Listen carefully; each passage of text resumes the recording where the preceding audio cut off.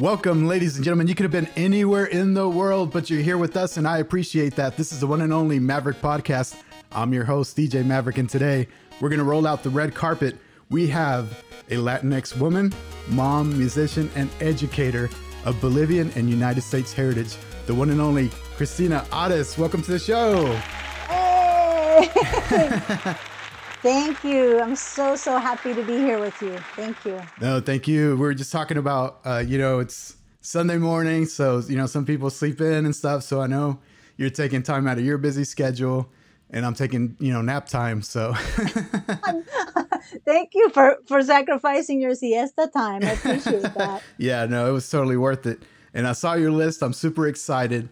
But before we dive into that, for the probably 1% of the people out there that don't know you, just give us elevator pitch of who you are and what you do. Okay. Ooh, elevator pitch. Okay. Reel me in if I start going on too long. Well, my name is Cristina Ares. Again, I am a musician. I am a educator. I currently work as a full-time Spanish instructor at the University of Oklahoma. I am also a musician since probably I could barely walk. And that always is something that permeates everything I do. So my Spanish classes at OU, we include a lot of music, video, telling the stories about Latinx people that we don't always hear. So I really try and incorporate that. I also work musically. I'm part of the duo Alegría Real. It's a duo with Armando Rivera, the wonderful one and only percussionist Armando Rivera. And we're on the Oklahoma Arts Council as performing artists. So most recently, we've been doing a lot with the Neighborhood Arts Program. It's bringing music and culture and art to the public libraries in the metro area. Okay. And so, that's what I'm kind of doing professionally. Like you said, my mom is from Bolivia. So I was born in Ann Arbor, Michigan, to a Bolivian mama and a gringo United States dad. Awesome. And spent my first 11 years there. Okay. And then moved to Norman, Oklahoma, and then graduated from high school from Norman High and got out to the West Coast and lived in Santa Cruz, California for a while and came back. I actually went to college out in Santa Cruz, California. That's where I graduated my undergraduate degree at the University of California, Santa Cruz, and lived out there and worked out there after graduating for some time. Came back to Norman for a period of time. That's when I worked as coordinator for Latino Student Services. That's when I met you. That's right. Yeah, it was so awesome. Like you were just like part of our crew. Like, oh man, what a special time! What a you beautiful were always time. there for us, and we always had a great time. And I think your office was just like a hangout. So all the students would just kind of hang out. You're probably like, okay, I got to get some work done here. No. It was wonderful. It was a wonderful thing, and then after that, I moved back out to Santa Cruz, California for a time. Uh-huh. My first child was born there. I have two children, Rocio, who's 16, Karina, who's 13. And then eventually we made our way back to Norman, and here I am. Okay, awesome. And in between that time, I've traveled to a lot of different places, lived and worked in different places, including Oaxaca, Mexico, Guadalajara, Mexico, Quito, Ecuador, Guatemala, Japan. I've seen some pictures Kyoto, from Japan. Japan. Really cool. Yeah. Beijing, China, Rio de Janeiro, Brazil, and then of course Bolivia. We had the great fortune of, even though I didn't live there, we spent lots of time in Bolivia because that was the motherland. Yeah. On my mom's side. So. Awesome. Yes. Well, you gave us a lot there. I want to go a little bit back, and I want to talk a little bit about sort of when you were growing up and what type of kid were you? You said you grew up in Michigan, right? So what was that Correct. like? Well, yeah, Ann Arbor, Michigan is, it's a lot of things. It's the University of Michigan. It's very near Detroit. It's a university town. I grew up in the 70s in Ann Arbor, Michigan. I was a really, really shy kid. Some people don't believe that. No, I'm I don't see it. Well, I'm one of those. I'm an introvert, really. I need a lot of alone time. Yeah. But when I'm on, like when I'm teaching or performing, yeah, that's kind of where I come out. But I was a very shy kid. But we in Ann Arbor, Michigan, with my mama from Bolivia and my dad, we had always had a lot of international people around, a lot of friends from all over the world. I think that really influenced me. Cool. Like for Thanksgiving and stuff, you know, both of my parents worked at the university there in student services. Um, and I think the thing that to this day, but it was definitely like a lifesaver for me as a kid, music was the thing that made me feel most at home, So always. even as a kid, it was like always Even as a music. kid, Yeah. Okay. always. Like, I started doing piano, and my mom made all three of us take piano lessons, my two older brothers and I, but they weren't that into it. And they're like, oh man, we have to practice. And you were And like, yeah, you were looking forward to I it. was like, heck yeah, Yeah. because even though the little primer book that we had to learn sometimes boring pieces out of, I always like would get that done. And then I would like make up stuff on the piano. And that's the part I was like, oh, that other stuff that I have to do. Okay, I'll just do it so that I can just like how miraculous is this, the world of music, right? Yeah. And how and then later I discovered my brother's, this was at about age 12, my brother's 68 Fender Stratocaster guitar. And that just was like love at first strum. I was like, what? This Like crank it to 11. Let's go. yeah, I gotta get to 11. And so, you know, that's kind of and at that time I was, like I said, 12. You know, adolescence like is coming and it's awkward as hell, and just Hmm. it's just and we had just moved to Oklahoma recently, so it was very different culturally. So what type of music would you sort of gravitate to? Did you know, you had all that international Yes. exposure, but was your music like 70s classic rock, or was it pop, Yeah. or what were you listening to? You know, it like everyone, I think it changed over time, but I think like I said, in our house, we were exposed to a lot of different music, including like bluegrass from my Hmm. dad's side, really kick ass, like virtuosic bluegrass, you know. Nice. Yes, beautiful. And on my mom, she loved a lot of like classical music, especially the romantic pianist. She Oh plays yeah. Chopin. Oh my God, Oh wow. beautifully. That's And another huge influence that's in really my cool. I didn't know yeah, that. she would be sitting at the piano, and she played with so much of emotion. And I think that influenced me as a musician. She really put a lot of herself in it. I remember she'd be like swaying if she was playing Chopin, and I'd be like, man, like I always thought, wow, because I would see like my other tias, some of my other tias played piano too, Yeah. but they didn't move really. They would just be like, Yeah. done. And my mom was into it. I was like, Yeah. wow, there's something here. But I think really like, you know, when I started playing the guitar and getting into my, you know, teen years, I was really influenced by a lot of blues. My older brother's record collection, of course, you're older, whatever your older siblings say, you're like, okay, let me see your records. And they're like, you should listen to this. Yeah. Muddy Waters, B.B. King, Coco Taylor, Etta James, Billie Holiday. Okay. Um, and then I was also, my other brother and I were real into like the R&B and the soul.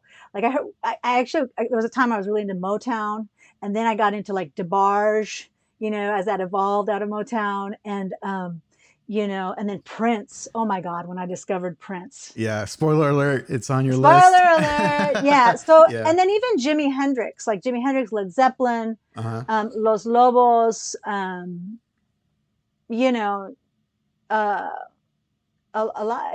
And importantly, this is also on my list, but the trips that we would take in the summer, especially I was a teen, I really got into music from Latin America, Okay. you know, and music that, but I was particularly moved by, and still am, by the music that was always tied to social justice movements. Hmm. And it was cool because my one of my primos, he had like a whole room in his house in Bolivia of just albums of everything, not just that kind of music. Like he had a lot of jazz and rock.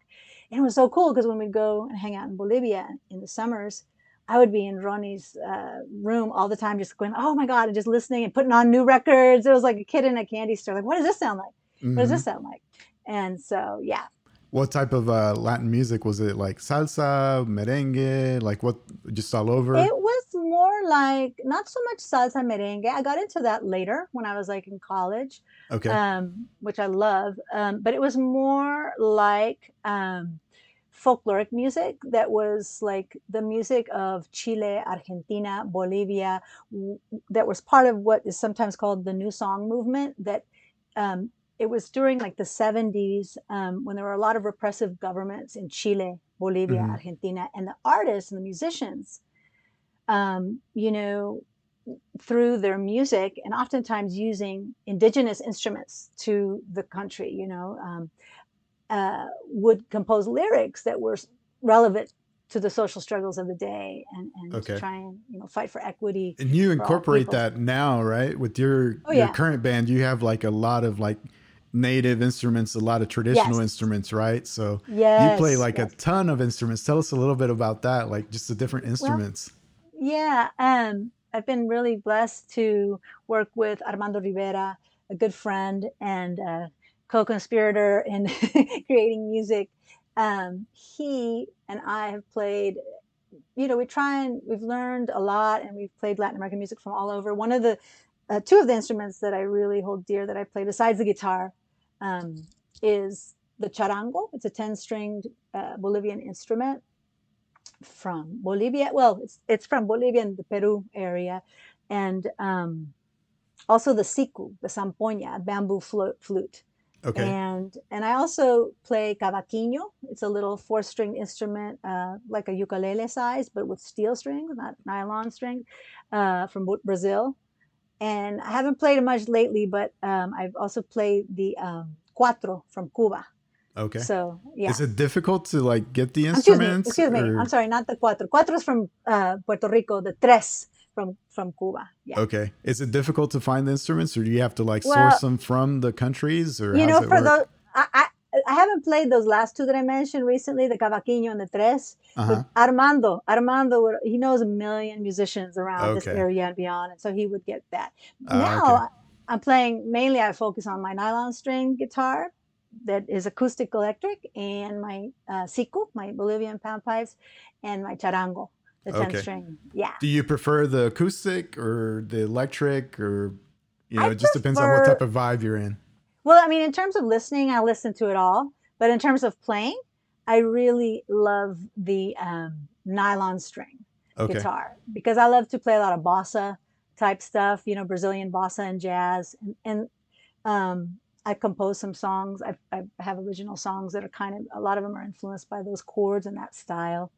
And I also trained classically as an undergraduate, as a music major at UC Santa Cruz. And so with classical guitar training, you use your fingernails. And Hmm. I'm definitely not, that's not my main focus, classical guitar, but I learned so much from that tradition that influenced my playing style and technique.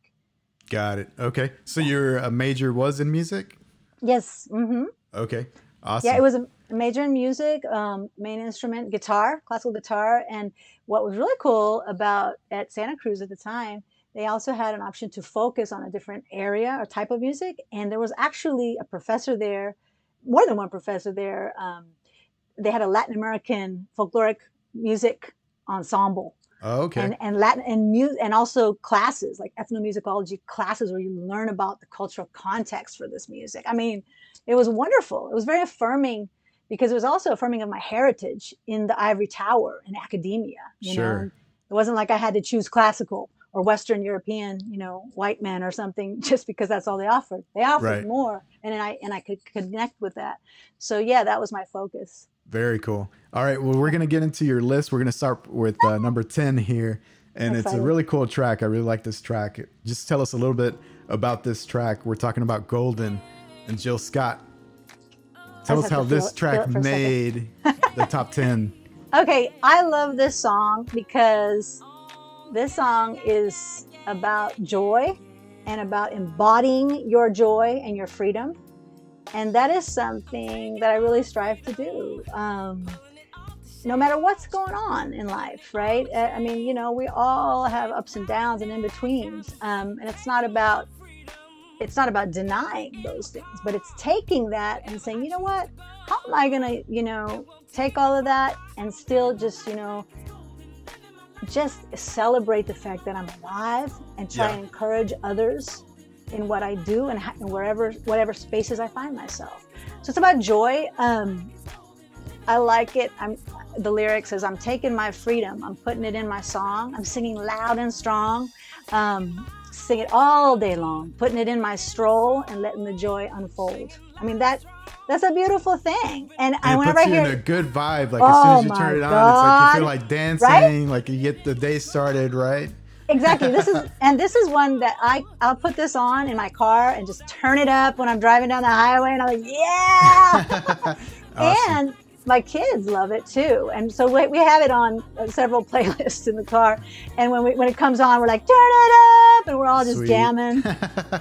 And it's a beautiful, and she's a powerhouse vocalist and an Yeah. amazing person, Jill And that's Scott. one thing about you is like every time I see you, you're always like in a good mood. You're always like super energetic. How do you do that? Because, you know, I know other people, you can tell when they're having a bad day, but with you, like, where, you know, if I see you at a show, you're playing or whatever, like you're always happy. How do you stay in that good mood? Well, you're lucky you've caught me on those days, Luis. Uh-oh. No, I mean, of course, I have my times where I'm not up and on. Probably the times we've seen each other, though, have to do with music context, For mostly. sure. Yeah. And like we've discussed, you know, that is music is my medicine. Music is the thing for me that heals, and it puts me in a great mood, you know, no matter what's happening in my life. And so, yeah, you know, one thing though, Luis, I really work every day. Like I wake up early Uh-huh. to try and make a little space for myself. Like How early are we talking? I'm talking 5 a.m. Oh, no, Oh, excuse me, wow. not 5. What am I talking about? 5? Where did that come from? I guess that's what I aspire to. 6. That's still early though. Yeah. That's still early because, you know, I'm a single mom of 2 teenagers, and it gets busy. And even, you know, it's just nice to have a time when everything's quiet. And I just take about 20 minutes with my cafecito, you know, and I do a little yoga and I do a little meditation. And I really just try and like focus on my breathing and focusing on what I really want to cultivate in my life. That's Joy. awesome. I've heard that like yoga is like huge. How'd you get into that? I think probably back in the day in college, I think there were classes at University of California, Santa Cruz, and I started taking classes. And then I also had done it here in Norman with a wonderful studio called Ashtanga Studio. Andrew Epler, he's a great instructor. And now I just do it at home by myself. Okay. And I think it's the whole thing of the regularity of it, doing it every morning. So to answer your question, I think that helps me stay in a space where even if stuff is just going badly and I'm struggling, it at least gives me a sense, I think that practice I have gives me a sense that, okay, deep breaths into this. You're not alone. You're not the first person who's gone through this. You will not be the last. This will pass. So just breathe into it and have empathy for yourself, you know, so you can have empathy for others. So that helps me, I think, that practice. Awesome. So tell me, so you were a music major, you graduated, and then what was your plan after that? Like, did you want to like teach, or did you want to, you know, do something with music? What was the plan after that? So I didn't really have a plan after I graduated from college, much to my parents' dismay. No, they were always very encouraging, actually. But when I graduated from Santa Cruz, I played for a while with a couple of different groups in the area, and we play all around the Central Coast and the Bay Area. One of them was a folkloric group called Chuchumbe. There were 4 of us, Mario, Gwen, Steven, and I, and we played, you know, a lot of folkloric music from Chile and Argentina and Bolivia, and we'd play wherever we could, parties, happy hours at, you know, whatever Latino restaurant, festivals, and we hustled doing that. But of course that wasn't enough to pay the bills. So I always had some other job. I was waitressing also at a sushi restaurant at that time. At one point I had 3 jobs. I was doing the music, waitressing, and this is how I kind of got into more in teaching, though. I also got hired to be a bilingual teaching assistant at some of the public schools there in Santa Cruz. And because I saw they needed Spanish speakers, and the only requirement was that you'd had a college degree, I think was the requirement, and you were bilingual. And so I became a assistant, you know, to the kindergarten teacher at one point. Then it was a 5th grade teacher, 4th grade teacher. And I got to work the small groups of kids because the teacher usually was just overwhelmed with, you know, like the huge class. And they'd be like, okay, you're going to take this group of students and work on reading, or you're going to do this. And I I fell into that and found how much I loved encouraging young kids. A lot of the kids that were in my classes that I worked with were Latino kids, Latinx kids, Hmm. mostly Mexican heritage. Did you find Um, yourself sneaking in a guitar, an oh yeah, instrument, oh and yeah, and they incorporating that? oh for sure, and they jumped on it. The teachers Yeah, loved that. Oh what? You play guitar? Okay, everyone that's Monday we're doing awesome. music or whatever, Yeah, Yeah, which was very cool. So I did that for a while. Yeah, and then I ended up after some years coming back to Norman, Oklahoma for a little bit, and I taught Spanish for a little bit, and then I got the job at the Center for Student Life at OU, coordinating Latino student services. yeah. Were your parents already in Norman at the time? Yes, Yeah. yeah, Okay. they were in Norman, so that was cool, and that was before I became a mom, right? And I loved that job that you're talking about earlier. It was such a learning experience for me to work with so many amazing students like yourself at the time, Sorry to build disappoint afterwards. I'm sorry. not at all. Are you kidding? But I learned so much, and uh, that was just a very special time. Yeah, and you And I get to think, hear everybody's story and their background and oh their man, struggles. I mean, I exactly. think that would be the coolest part, at least for me, like just hearing Right. about everybody's story. Right, right. And we did. We all came from different lived experiences. And yet there was this thing that connected us, even though we came from diverse Latinx heritages, we had a love for each other, a love for our cultures. We showed that in our music and in Oh yeah. dancing and like the conferences that we used to go to, right? The leadership Hmm. conferences and the parties. And so yeah, it was a beautiful time. I got my master's at that time at OU too in human relations. Okay. Yeah. Awesome. And so, like with the music thing, were you always in a band? Did you always find like you've got this day job, but then night weekends you're doing music? More or less, that's always been kind of the thing in my life. Um, right now, like I said, I'm teaching full time courses at OU, and in COVID times of COVID, I'm doing it via video conference, via Hmm. Zoom, which has been a whole new learning experience. Um, and like I said, with here in Oklahoma now, I'm doing a lot with Alegría Real, the duo with Armando Rivera. But it kind of slows down for me right now when I'm working teaching, and in the Okay. summer I do more with that in terms of playing out and performing. But I play every single day. That's actually another one of the things that I have to make time for every day Yeah. because it's It's what I like an love. outlet, right? Like It is an yeah, outlet, exactly. And I don't yeah. want to lose my chops. And I always want to make sure I'm making space in case a song wants to come through because I like to write songs too. Do you So, remember like at what point did you decide like, hey, I want to do this in front of people, or at what point did it click like I'm good at this? How did that become? Do you remember your first show in I front of do. people? I do. And I have Tell friends me that about still that. remember it. Seventh grade at the Whittier Middle School in Norman, Oklahoma talent show. My guitar teacher convinced me. I was terrified. He was like, "You need to play just a talent show." I guess he had a lot of students that went to Whittier Uh-huh. Middle School, and he was like, "You need to play." And I'm like, "Ah!" And I kind of wanted to, but I didn't want to. But I said, "Okay, what the heck?" I think I've always been brave in that way. I've been shy, but I've always pushed myself.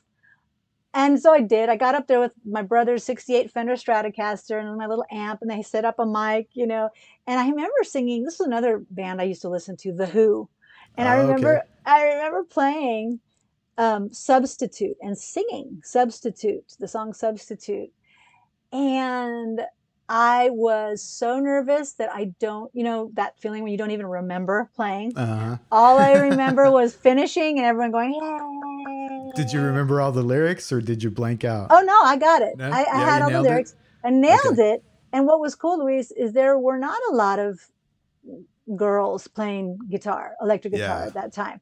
So I Yeah. think people and I was like I said, I was shy. I was a shy person and I wasn't popular or visible in any kind of mainstream way, like wasn't a cheerleader or this or that. So people were like, who's this? Who's And this at chick? that age, did you already have your vocal chops like you do now? Like No, we're no, no? no, no. Okay. But I didn't care, which is pretty cool. I don't even know how I did that. Like I didn't even have that that thought of like, oh, I don't know how to sing. Like Yeah. I had no training. I've never had vocal training, Okay. but yeah, that was my first time.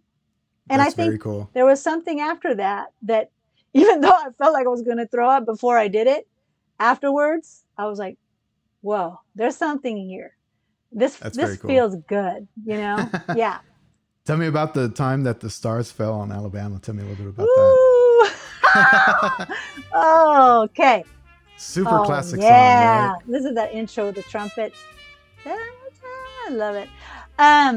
This song is a beautiful memory for me. This really is what I connect with my very first love, my very first relationship, where I was just like all crazy in love, heart beating fast. We used to listen to this album on a record player with this person that I was in love with. And it's interesting because we listened to it on the album, which even gives it more of a nostalgia. It was already an old song for us, when we were listening to it. Yeah. But it's very romantic. It's very intimate. And we used to listen to this, and I love it too, because I think that was a time when CDs were just about to come out, or were coming out, excuse me, maybe starting to. Mm-hmm. But we were still listening to our albums, and so yeah, it's just I associate it with that time and that memory and that feeling, of first love and first connection like that. And I love it. I'm thinking of the lyrics. I never planned in my imagination a situation so heavenly, a fairyland where no one else could enter, and in the center it's you and me. That's super intimate, right? Yeah. The lyrics are awesome on this song. Do you remember how you found the song? Like, who introduced you to the song? That's what I say. But beyond just this particular song, so I got a hold of an album this was before this relationship, earlier when I was maybe like 14. I just bought a record, Greatest Hits, Billie Holiday. Okay. Right? I used to listen to records like a lot of us, and I remember putting it on and going, whoa. Like from the minute I heard her voice, yeah, it was a revelation to me, because I thought, there is nobody that sounds like Billie Holiday. Mm-hmm. She is one of the greatest of all time. And I listened to her voice and I thought, this woman doesn't care about sounding like anybody else but herself. Yeah. I don't even think I could articulate that at the time. And it's all about the voice, right? Because it's not really about like the presentation or, right. It's all not about like the talent, there's not a fluff. Exactly. No, yeah, there was no hiding it. And her phrasing was very conversational of how she, and I thought, wow. And she wasn't trying too hard, and she was just herself. And I don't even think I couldn't have articulated that to you, Luis, at the time when I heard it, but that planted a seed in me. I think that's an important message for young people and a young girl. Like, you don't have to sound like anyone else, both musically and just in your life. Cultivate your own voice, Or even fit in just in general, right? Exactly. Like be you, you're unique for a reason, right? Right. And I think that really spoke to me at that time, because I never felt like I fit in. Mm-hmm. And so that's how I discovered her. And I just was fascinated by her. I loved her. And I started learning a little bit more about her life, and I learned how much she suffered, but she put it all in her music, and that was powerful. And she used to always, I think a quote of hers is, for me, she said, when I sing or when it's in a song, it's never work if I can feel it. It never feels like work if I can feel what I'm singing. Yeah. And I thought that was powerful. And then I also just want to say about Billie Holiday, I recognize how she is the musical mother of other singers that are amazing today, like who I love, who didn't make the list, but if I had maybe next time. Erykah Badu. Part two. Erykah Badu. I'm a huge fan of Erykah Badu. Mm-hmm. I can hear Billie Holiday in her voice. Yeah. Norah Jones. I can hear Billie in her voice. So she is one of the greatest of all time. Awesome. And I really admire her and love her. So does this song bring you happiness, or is it, since it's tied to the, a romantic love? Right, like, which ultimately ended. Yeah. No, it doesn't actually. Yeah. There's some songs like that, but not this one. Actually, not that everything was perfect about that relationship, right? But that moment when we listened to this, It was Hmm. perfect. It was beautiful. Okay. Yeah. Cool. Tell me, so uh, was there ever a point where you were like, okay, I just want to do music 100%? Like, that's what I want to do. I want to be an I artist. yeah, I did think about that many times. Uh, but I think that I ultimately decided that it's not all of the hustling of having to be, like I said, there's a big part of me that's an introvert, Yeah. and I But I like, find that a ton of musicians are that way. I don't know yeah, why, but some of the greatest are like, super shy, super, they don't really like people. Like, hmm hmm but then they're on stage and they just turn into something else, like yeah, somebody else. exactly. Yeah, I think for me, I don't have the business hustle at all, and I'm not interested in that. And I Hmm. also just I wasn't interested in being a performing artist all the time. I'm also a person who I like to get deep into learning and reading, and I love teaching too. And then of course when I became a mama of two children, I like the stability also of having like the job at OU that could help me pay the bills, but I could still be working on my Definitely. music. So yeah. Yeah. Okay. Cool. Tell me a little bit about how the travel came about and how you've gone to so many different places. I mean, it's your list is Yeah. pretty amazing. Yeah, thank you. Um well, I have a mom who's been to 66 countries. Oh, wow. That's a lot. Yeah. I think there's some 100 and I don't know how many nations on our planet, but she's been Hmm. to a lot of them.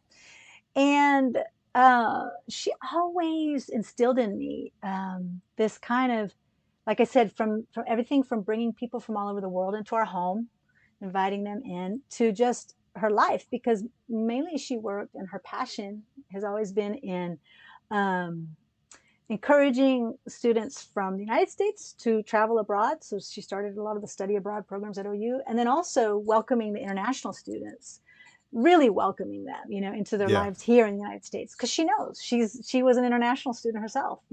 Bolivia is her home country, and she's made the United States her home. But she always encouraged me, which I to this day, like especially as a mother now, I think, wow, that's amazing, because it's really a tendency from our, us mommies to be like, I just want don't go anywhere, right? Stay. Yeah. But she was like, fly, mija. I mean, not that it didn't make her sad, but she always Hmm. encouraged me. So like my first big trip, I never considered Bolivia, a foreign country, because that's like homeland. So we had been to Bolivia many times all growing up. My first like quote like foreign country and feeling like a stranger was Japan when I was 14. Even before I did my study abroad year in college in Japan, I went for like a month in the Okay. summer, because we had a friend who was from Japan, and she had come. I think she was studying English at OU in their ESL program, and she was living in our home, and we just became really tight, all of us. She was like our other family member, and she said, "Hey, why don't you come?" Because I got really interested. I would Hmm. ask her, "How do you say this? Like, teach me some Japanese." And she said, "Why don't you just come stay with my family, like for a month?" I was like, "Really?" And I asked my mom, and she was like, "Okay, let's do it." So that was a big deal for me. I mean, I was Yeah. scared to go because I'd never been that far and such a And the different culture. language, right? The language, yeah. But Yeah. I just, with my mom's blessing and kind of just this feeling of like, I need to do this. I went. Yeah, And and I find the Japanese culture, you tell me if it's true or not, but they take pride in like everything they do. Like you could oh, be like, yeah, you sweeping the streets, or you could be creating woodwork or whatever, right. and they just like become a master at that one thing, right? That is well said. Exactly. I mean, that is exactly the case. Yeah. So, I mean, there was so much to be fascinated by um, there. And I think that really got the bug in me of like, wow. I mean, even just in that month, being in such a different culture, it's so eye opening. You also challenge yourself as a person, because I was terrified to be away. And Yeah. there were times in that, yet as a 14-year-old, where I was like, oh my God, will I ever get back to the States? And like, what I was like, I kind of had little panic attacks sometimes. But at Hmm. the same time, I was learning all this stuff, and I had a loving family there that were showing me things and, introducing me to broiled eel, unagi, for the first time, and taken Oh, me to these wow. Buddhist temples. I'd never Hmm. been to these Buddhist temples. I'd always seen these iglesias, catedrales, but like Buddhist religion was totally a revelation. I was like, wow. And Hmm. so I think I grew a lot in that little month. I said, you know what? I thought I couldn't do it, but I did. Very cool. And When you it went from there. travel, do you are you open to trying like all the local food, or do you sort of look for like some comfort food or something that you can identify when you're traveling? No, when I travel, I want to do the local thing, Okay. because what's the point? Like Yeah. what in my way of thinking about it. So yeah, yeah. Because I hear about these hip hop artists, they travel everywhere, right? And the first thing they look for is a McDonald's. Oh man. And I'm like, Oh, you're missing the point. you're missing the point, dude. Yeah. Yeah, or take their chef with them or something. Yeah. Yeah. Yeah. I Very mean, cool. I think you learn so much about a culture through their food and through music, música, Yeah. food, comida, all of that. And then you just kind of just traveled from then on. You just So, like went all so over. yeah. So then, like when I was in college, I went to Kyoto for a year. I spent a year the study abroad program. That was amazing. Oh my gosh.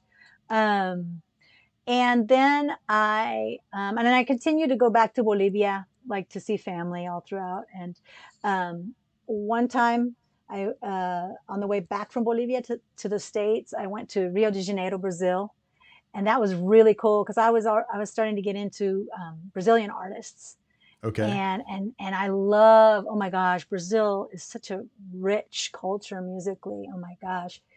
And so I just loved being there. I love the way they said my name. Like instead of saying Cristina, they say Cristina, Cristina.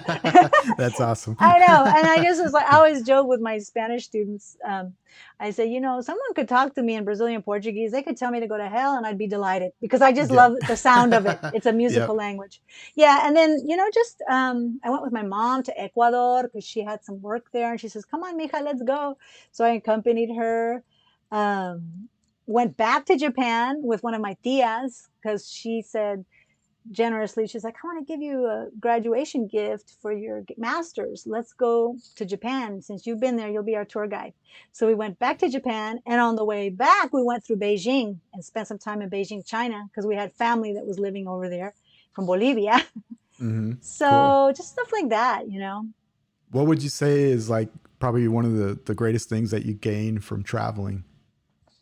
Well, that's an excellent question. One of the greatest things that I've Because a lot gained. of people say like invest in experiences versus physical Exactly. property stuff, cars, jewelry, Yeah. whatever. Like spend your money on traveling. Yeah, I would say that's for sure. I agree with that. And I would say it gave me a very rich imagination. I think that it has cultivated me in me a mind that can imagine all kinds of possibilities. And that translates into how I teach, how I live and move in the world, when I compose a song, even my dreams at night. One of my favorite dreams that I have, that's a recurring dream, is this city that's a mashup or an amalgam of several cities that I've lived and traveled to in my life. So it's cool. I'll be like, it's this just a city. I don't know what the name of it is, but like I'll be Hmm. like It's in Christine, or how'd you yeah, say? Cristina. Yeah, yeah. Like I'll be like at a sushi restaurant that's so cool and the vibe is just right and it's really small, and and that's probably from a memory in Kyoto, in Japan. Hmm. And then in my dream I'll be like, but you know what? I really want to go to the ocean right now. So and then I'm like on my favorite beach in Santa Cruz, but it's all in the same Nice. town, like in my dream, and it's a Yeah, I want recurring to live dream. there. It sounds great. Yeah. So anyway, I know, right? So I think that's important because we need creativity and imagination in our times, especially right now. Oh yeah. It's so And dark sometimes, and we and need, probably the yeah, appreciation for culture and music and being cool with somebody being different, right? Like that exactly. probably, I you would know. say that probably, and just in terms of day-to-day terms, I think traveling has helped me to decenter myself. I am not at the center of the narrative. Yeah, my story is important, but so is this person's, and so is that person's, and also just being from the United States. I don't labor under any kind of lie that we are the greatest nation on earth. Forgive me. Right. I'm not saying we don't have great things about us, but there are many great places on this earth, right? So I think that influenced me greatly in that way, in my thinking. Awesome. Yeah. Are you ready for Prince? Oh, I'm always ready for Prince. Tell me about this one. Oh, yeah. I love this song. Okay, let me hear a little bit of it. I got to remember. Oh, God, I love this. Is this, okay, this is just Prince, his voice, and the piano. Yep. And that reverb. He's got, there's a reverb. Oh, man. Okay, so this is super special for me because, okay, lyrically, it's about that space that I think everybody's been in where you don't want to call. You don't want to call. It's over. It's over, but you can't. Yeah. It's like, how come you don't call me? Right? And you shouldn't pick up that phone. And it's that pain of a relationship being over. And probably it's more over for the other person than it is for you. That's that space that I remember, right? And anyway, lyrically, that's what's happening. But this song I first heard in 1983 at his concert. Oh, you've seen him live? Oh my God. Wow. Okay. That's awesome. Luis, you got to tell me about that. Oh, yeah. So check this out. I think it's 1983-ish. I'm probably like 15. He is touring, promoting his 1999 album. This is pre-Purple Rain, the 1999 album, right? Famous for the song 1999. And back in that time, in the early 80s, the Lloyd Noble in Norman, Oklahoma was the venue. No way. No, seriously. Really? Like, I mean, Sting. I heard Sting there. I heard Kool and the Gang there. I heard the Talking Heads there. Devo, Hall & Oates. Heard Hall & Oates there. And I heard Prince there. And Prince, yes. And Prince, I will never forget this. It was a weeknight because I had begged to go. I was like, Mom, I got to go to this. And it was my friend Claudia and I, who we were both huge fans of Prince. It was a weeknight. It was a rainy night. I think it was in the spring.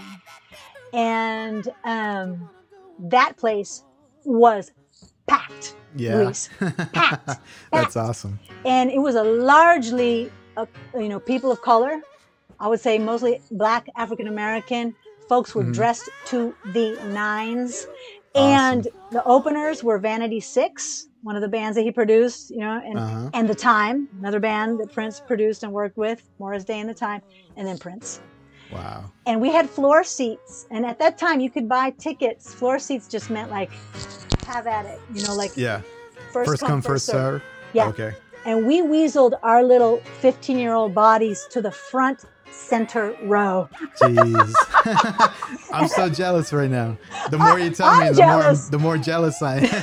I'm jealous of me. I'm like, damn, that was next thing you're gonna be like, and then we went on stage. Right? No, but we did. We weaseled ourselves there. And this song, okay, so I love all types of Prince songs. I was into him, his Controversy album. Everything, the really super funky Prince songs, the James Brown references, all that. And he'd had that kind of a show up until this moment when he did the song. It was just like, bah, bah, bah.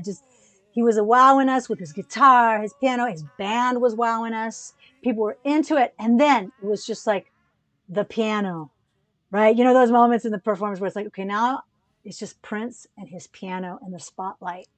And he just, boom, just started playing. And I will never forget that because the chords, they're very bluesy, gospel, jazzy. It was revealing really like his musical roots, gospel, jazz, blues, that he could just make a song that's just his voice and piano, just so soulful. That's Prince. He could do it all. He could do it all. And it just kind of laid bare for everybody there. It was very intimate, but it was also just like, damn, this man is just an amazing musician and songwriter and performer, and his connection with the music and with us. It was killer. It was amazing. And did you know it at the time how special that moment was? Or were you just kind of just like, this is just a concert, No. Because I was way into Prince. So okay. I knew how special it was. I had no idea that would remain special for my whole life. Yeah. Because that's my concert. That is the concert that I hold as my bar. That Oh, there okay. and there's only one other concert that's gotten close, Luis. What's that? You might think this is interesting. Logic. 2 week, Really? 2 years ago, Zoo Yeah. Amphitheater. Yes. Wow. I was not expecting Logic. No. Let me tell you Yeah. something. The reason being, they're different musical styles, Oh yeah. but 1000%. Yeah. right. However, it was Logic's connection with the audience, Yeah. that level of connection that I also felt at that Prince concert. His commitment to the music, his flow, and just also, I feel like Logic is one of those artists who really, not only in his sound, but he lives it. He honors his lineage, his musical lineage. And For he was even sure. talking about it at the concert. Like he's like, he was referencing Tribe Called Quest, and he was referencing, I can't remember what other hip hop artists, but You want to talk about an introvert, though? I mean, have you ever heard him just speak about like himself? I mean, he's just like a big nerd. He's into video games. right? Like he used to just play like video games all day in the Yes, basement, and then he retired because he just wanted to play video games. I So didn't know that now, that was why he yeah, retired. so he retired and now he's on Twitch. So he just streams like himself like playing Oh, video games. Of course, now he has the damn. money to do that, right? Right, But right, I right, mean, he right. just feels more comfortable, and I think That's so in hip interesting. hop, it's so hard to get accepted too. So I don't think Yes, he yes. has amazing talent, but I don't think that a lot of the artists accepted him for whatever No, reason. You I know? know, I know. Yeah, totally. Exactly. I think he's a brilliant artist. And he can improv, man. He can spit rhymes. I mean, I've heard him. Yeah, Have you heard him?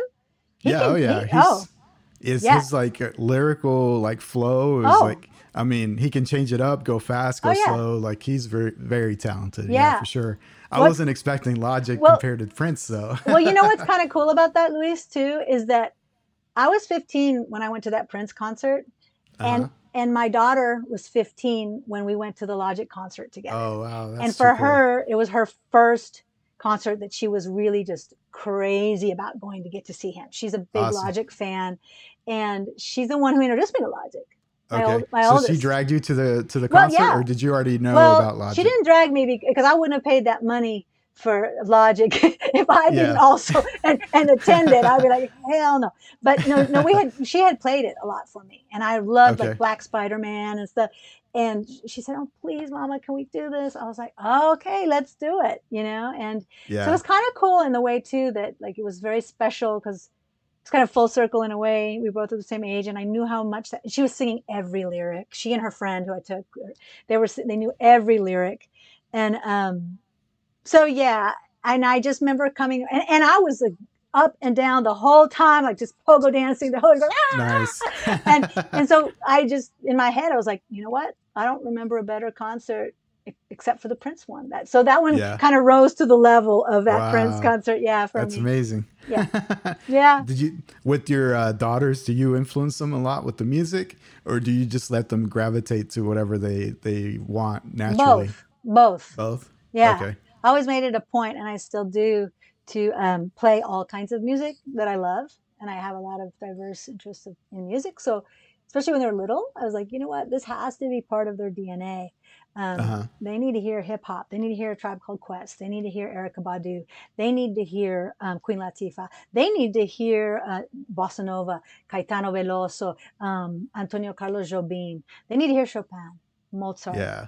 That's very bluegrass. cool. And then, of course, they heard me playing. They still hear me every day playing. So I always, in my mind, I kind of think that's medicine for them. Even if they're not directly listening and they're doing their, TikTok or whatever, Uh huh. um, it's in the air. But they influence me too. And I love to hear what they're into.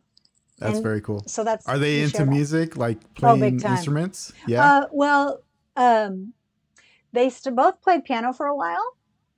But then it got to this point where they were like, we don't want to practice anymore. This feels like drudgery. I was like, okay, I'm not going to force you to do this. I was debated. I was like, should I force them? I thought, no, I don't want to do that. That's my thing, but it may not be theirs. My job Yeah. is to help them find their passion.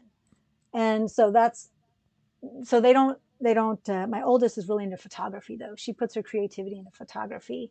And my youngest, she played uke for a while, ukulele. She was great, excellent ear. and she's not playing anymore right now, but yeah. Okay.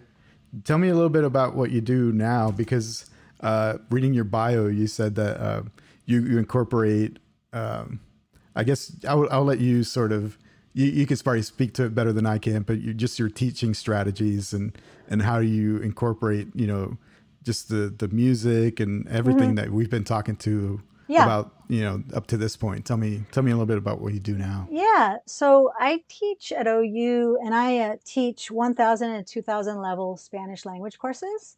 So they're uniform, like departmental classes, in the sense that, you know, it's the same syllabus for all students who take this class. It's just the very beginning. And most of the students who are in there, they're required to be in there. They haven't elected to take Spanish. They have to have a language requirement. So they're like, well, let's just do Spanish, right? So, you know, you have varying levels of interest initially. So I'm always... Little do they know that they're going to get a rock star for a teacher. Well, that's sweet of you to say. I don't know about rock star, but I think one thing that they cannot deny when they finish my class is that I have exposed them in a way that's exciting, and I've been passionate about exposing them to culture. And so I do that in a number of ways. Right, this semester is my first semester not teaching in person. I'm doing it via Zoom, but I've still tried to incorporate this. But in my in-person classes, I started making a point to regularly have us, maybe it'd be like on Fridays, but we'd have a dance circle where I would teach them, I'd give them a little background, let's say, of merengue. I said, well, where's merengue originally from? And we'd learn, depending on the level of Spanish, because I teach 1,000 and 2,000 levels. Sometimes it would be all in English, sometimes it would be in Spanglish, sometimes in Spanish. ¿De dónde es el merengue, right? La República Dominicana. What does it sound like? Okay, now what does it feel like? And we'd get up and form a circle. And you know, of course, some people would be like, oh, Lord, I've never moved my hips in my life, or not since I was a baby.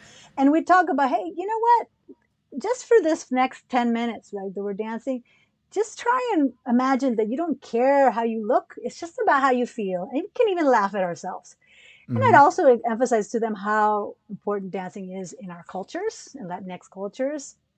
And for those guys that thought they were too macho to dance, I'd say, and you know, y'all, I mean, men who can dance in Latinx cultures are, you know, they're fine. I mean, that's a catch. Yeah, so you're the man, man. It's not effeminate or something, right? Yeah, not at all. So we'd have fun. We'd have so much fun. And then the next week it'd be bachata. Okay, we're doing bachata. Where is it from? How do we do it? Let's do it. Get up. Awesome. Boom. Then the next week it would be salsa. And even last semester, I remember I had a football player from OU who loved it when we would do dancing. I mean, he was more excited than I was, which I don't even thought was possible.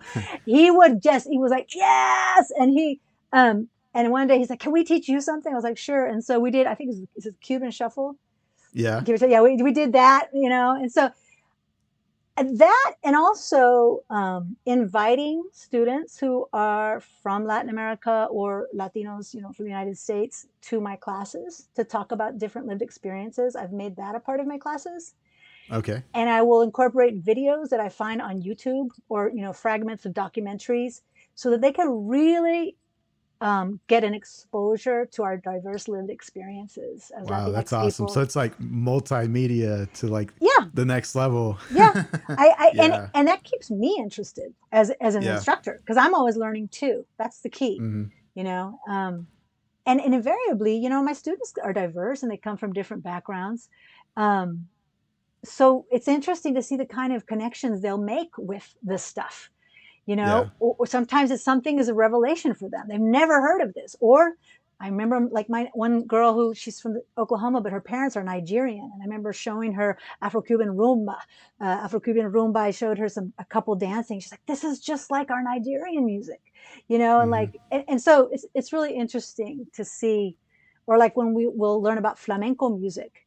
I remember some of my students that have Indian heritage from India, they'd be like, oh, why does flamenco dancing look so similar to some of our North Indian classical music? Well, it's because it's from wow. It's because I never thought about that. It's because flamenco comes from the Gitanos, the Romaji people who migrated from northern India thousands of years ago. Wow. So there is a connection there, right? Now, is it merengue or salsa? I want to say it's merengue.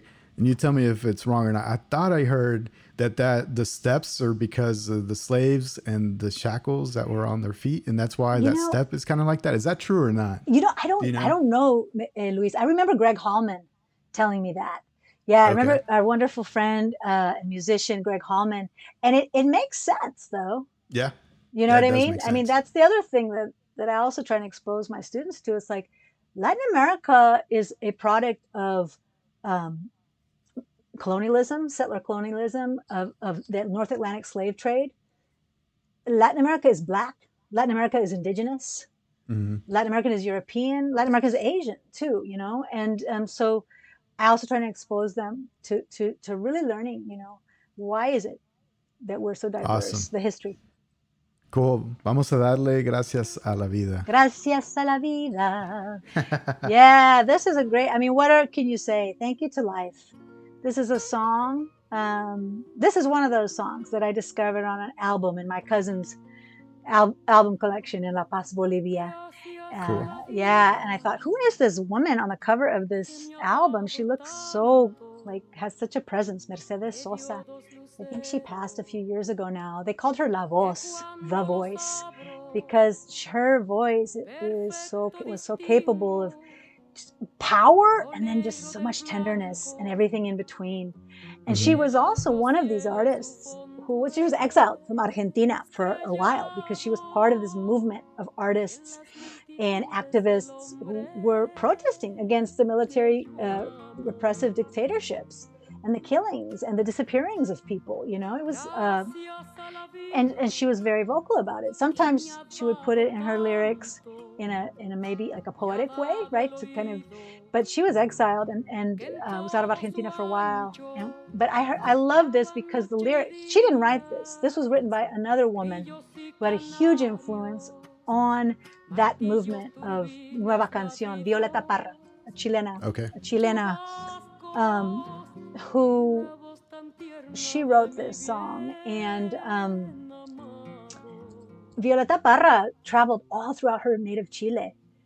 And she really wanted to go to the pueblitos in Chile and go to the indigenous, the Mapuche. Mapuche is one of the biggest indigenous groups in Chile. Pueblos, and find out their stories and find out what were their songs and instruments. And so this song she wrote towards the end of her life. She actually took her life, sadly, Violeta Parra. Wow. Yeah. And this is one of the last songs she wrote. But it's a beautiful song. And every verse says gracias to something, like gracias a la vida because it has given me el corazón, the heart, my heart. It's given me la marcha de mis pies cansados. It's given me the get up and go of my feet, even though they be tired, they've gone through. Wow, that's so beautiful, right? Right? Yeah, that's an awesome line. Yeah, that's awesome. I know. And at the end, she's like, the last verse is like, and it's given me joy and it's given me great sorrow. But in the end, this song that I sing is my song and it's your song. It's all of our songs. It's just a very profound song. I also sang this at one of my dearest friends' weddings. She wanted me to sing this, so I sang it. And wow, it sounds like it would be like super difficult to sing because it's, your voice is basically the main instrument in the song, right? The guitar is like, comes second, at least when I listen to it. Sure. Well, and then Armando and I do this also in our gigs and stuff. But our arrangement is a little more. He plays the bombo, which is a percussion instrument from that area, the Andes in Argentina, Bolivia, and I play the guitar a little more emphasis on the guitar, a cueca rhythm, 6/8 rhythm, it's a rhythm and a dance, the cueca. So it's a little more, a different feel, but still, you're right. The voice and the lyrics are super important in the song. So. And it sounds like sad to me. Does it ever happen to you when you're singing a sad song that you feel like crying because you're so in tune with the song? Yes. A song that does that to me is, I don't know if you know this one, but it's Alfonsina y el Mar. It's called Alfonsina and the Ocean. And it was written in tribute to a writer. Oh my God, why am I spacing on the name of the writer? Anyway, it was written for a writer who was from Argentina, who also took her life, which is very sad, but it was written posthumously. Alfonsina Storni, of course, that was her name, Alfonsina Okay. Storni. She was a poet, but her dear friends found one of her last poems. And so they incorporated that in that song, Alfonsina y el Mar. And every time I sing that one, it's a beautiful song. It's like really honoring of her humanity, but it's also tragic, you know? Yeah. So, like I said, you know, I think that joy, the kind of joy that we have to cultivate, cannot also deny the sadness that we have. That's part of life. It's parte de la vida. Yeah. So, oh yeah. One thing I always ask the guests is to tell me something that most people don't know about them. So, what would be something that most people don't know about you? Let's see. That's an interesting question. Most people don't. Wow, you put me on the spot, Luis. That's a good question. And you need to have. You're like you should be like Oprah or something, or like, you know. There you go. And you get a car, and you get a car. Yeah. No, I mean, that's a deep question. I don't really know. I would say probably, well, I like to binge watch stuff on Netflix. I think here's what I think. I think sometimes people think that I'm so intense, because I am. I'm a Scorpio. I'm a triple Scorpio. My moon, sun, and earth signs are all in Scorpio. So I'm pretty intense. Like, I like to get to the deep stuff, you know? But I like frivolous and silly. Because here's the thing, for me, silly and frivolous is deep also. Like, that's is liberating. Like, I love, but the stuff that I love tends to be deeper on Netflix too. But I love Schitt's Creek. It's totally silly. Yeah. Totally absurd. I love Pose, you know, on Netflix. But anyway, yeah, I mean, I don't know. I really don't. It's hard for me to kind of say what other people might be surprised to know about me. I don't know. I don't have a good sense of that, I guess. I got it. I put you on the spot. You were surprised. You were surprised to learn that I was into R&B and hip hop. Yeah. So that's maybe people would be surprised at the diversity of my musical loves. Yeah, because when I think about you, I think about like Gloria Estefan. You know, that's kind of like, you know, you're into all the Latin rhythms, and sure. You know, especially her album Mi Tierra, when she did that with all the traditional stuff. Like, love that one. You know, that's kind of when I think about sort of the stuff that you sing, or maybe the type of stuff that you might listen to. That's true. You know, that's probably putting you in a box. Yeah. You know, you're probably like, wait, I'm listening to Logic right now. Exactly. That's very cool. So tell me then, as far as like teaching, where do you see that going in the future? Because, you know, everybody's thinking, unless you're going to be a doctor, unless you're going to be a lawyer, like maybe it doesn't make sense to go to, you know, higher education. Do you believe in that? Or do you think that, you know, because right now entrepreneurship is like huge, right? Like you want to be, you know, a developer, you know, make an app, make your own business. Like, you can totally do that with the internet. But, you know, tell me what you think about that. Are you saying, like, in terms of, given what the context is, that you don't think the thing that some people are saying for people not to go to college, or in terms of professionally for me, in terms of? No, for people in general, right? Because they're saying, you know, if you're going to be an entrepreneur or an artist, or let's say you're going to be, I don't know, a radio DJ or something, like, you don't necessarily have to go to college and, you know, be in debt and do all this. Well, I think what do you think about that? Okay, gotcha. I think there's great validity to that. I mean, I'm open to that conversation. In fact, I have that very conversation with my oldest. And I'm not pushing her to go to college. I mean, I've kind of evolved as I've gone along as a mom, as a parent. She is passionate about photography. She has started her own photography business where she's done portraits, and, you know, and she's starting to have a business mind about it. And she talks to me about that. She's thinking, maybe I do want to go, maybe I don't, maybe I want to do a little bit of community college, not sure. So we're having those conversations, you know. So, and I agree. I mean, my gosh, unless we get an administration and policies that are going to forgive student loan debt, unless we make college accessible, affordable, if not free, I mean, you know, I can't, I'm not mad at people that say, Yeah, I'm sorry, that's not for me. if you're going to be like a film director or Right. something, right? Like you probably have better chances of doing your own thing. Exactly. And maybe you can blow up on YouTube, or maybe you can just, go intern somewhere for free for a while. Right. And then, so I don't know. That's kind of the argument recently is like, Yeah. unless you're going to be a doctor or a scientist or engineer or something that actually requires that, then maybe because of the internet, you have more tools accessible to be whatever you want to be. Absolutely. Absolutely. I think it's exciting. I think it's awesome that, that there's so many possibilities, and there's like career possibilities that didn't exist, 10 years ago. And you can even make up your own thing, The pressure with Latinos, though, it's always like, your parents always want you to go to college, and they want you to be successful and go into these more traditional careers, right? Right. I mean, I still have that in me of like, yes, mija, I totally support you in your business, but, get that college degree because, for whatever, you might be some point in your life where your business isn't going well or something, and at least that will give you more options as a job candidate, that kind of thing. So I don't know how true that's going to be going forward or not, but yeah. Okay. Interesting. All right. Tell me about Los Lobos. Oh, I love Los Lobos. This song, Free Up, Free Up. I love the line where it says, when it comes my time, you won't find me crying, because when I'm gone, everything will be fine. It's just This is awesome. I've never had a guest that can sing. Maybe we should just do the karaoke version.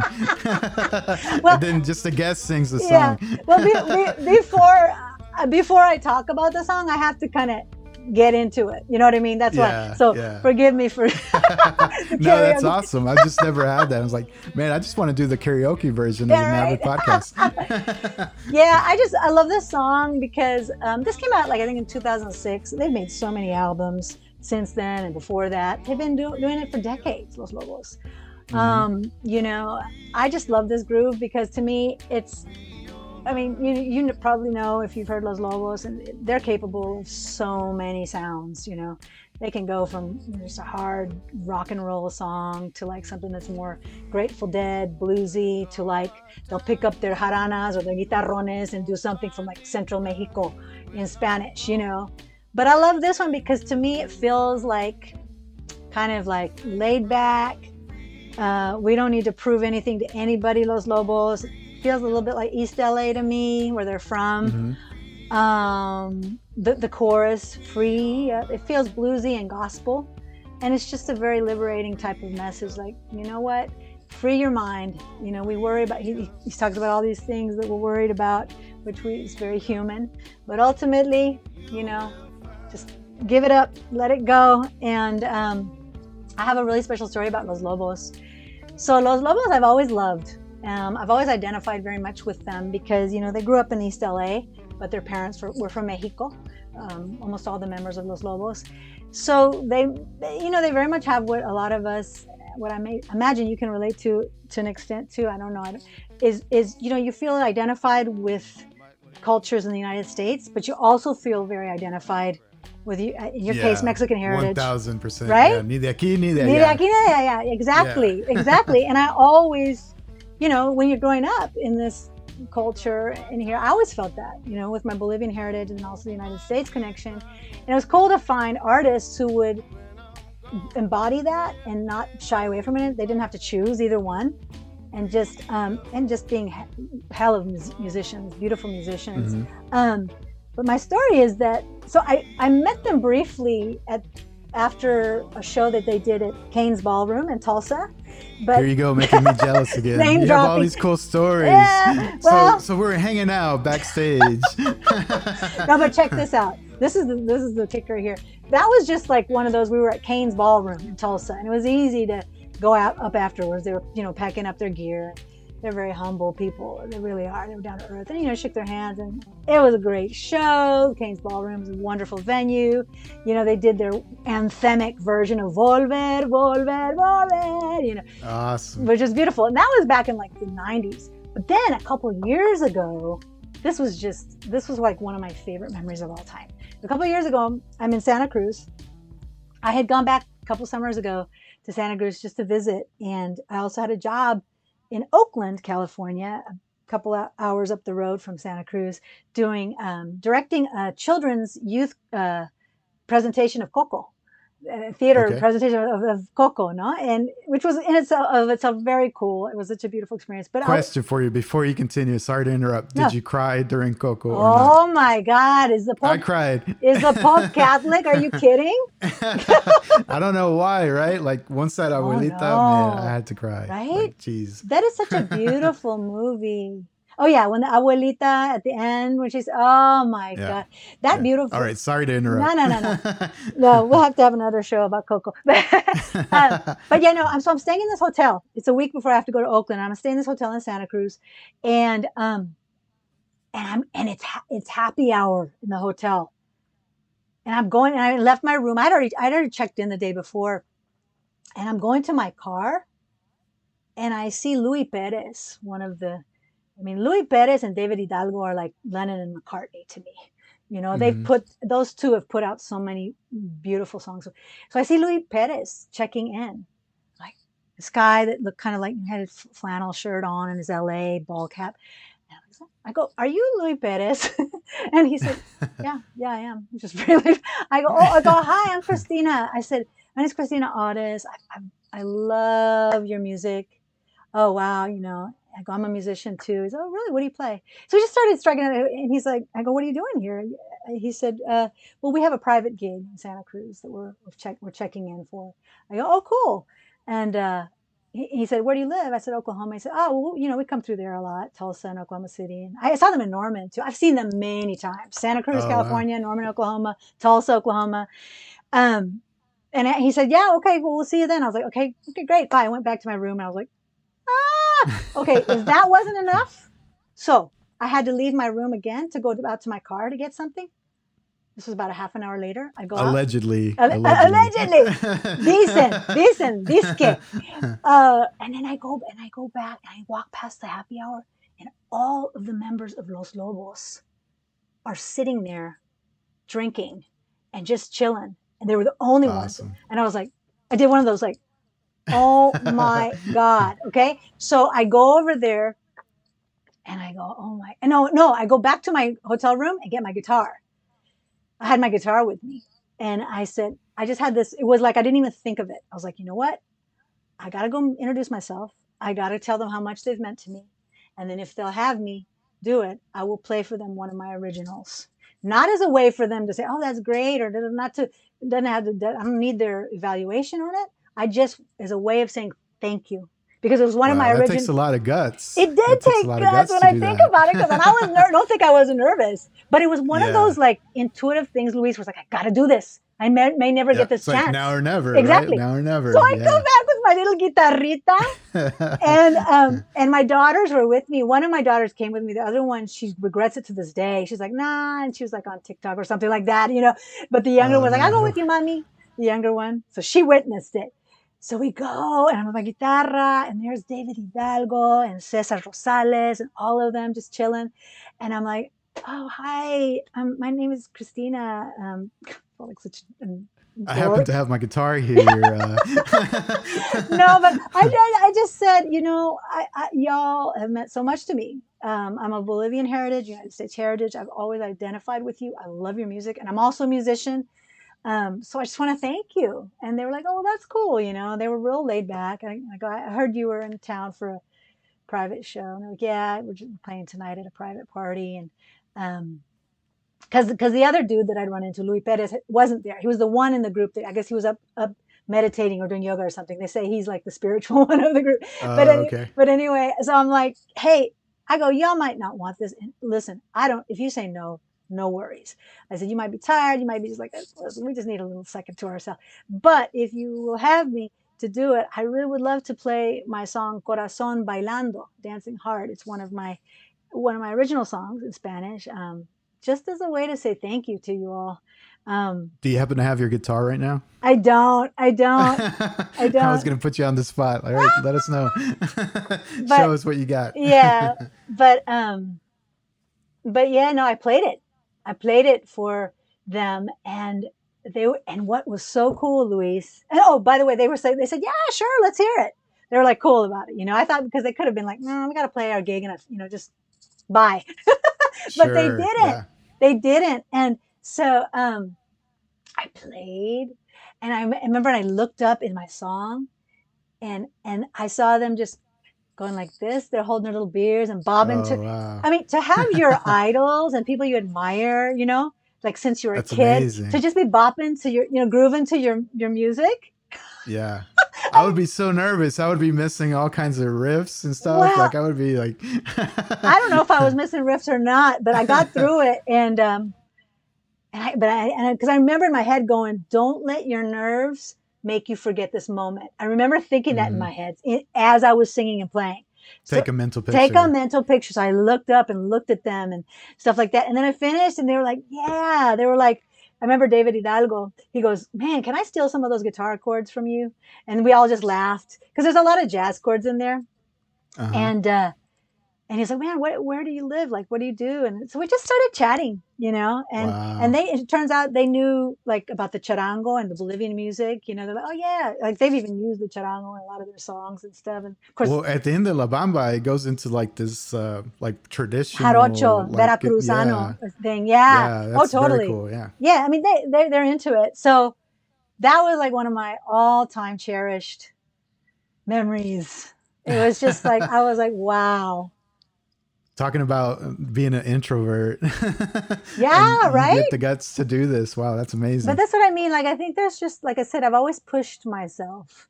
Even though I'm shy, there's this, thank God, for good or for bad, I think there are moments in my life where it's just been like, dale, go, do it. It's almost like it's not even a thought. It's just an instinctive thing. Yeah, I do that to myself all the time, and I'm just like, what's the worst that can happen? They say no. Exactly. Like, why are you going to tell yourself no? Like, just do it, right? I like if I'm that, going for, a new position or whatever, it's like, why, cut yourself? Let them cut yourself, don't do it to yourself. I love it. I love it. Yeah, you have to. You have to. Tell me about Celia Cruz. Ooh, Celia.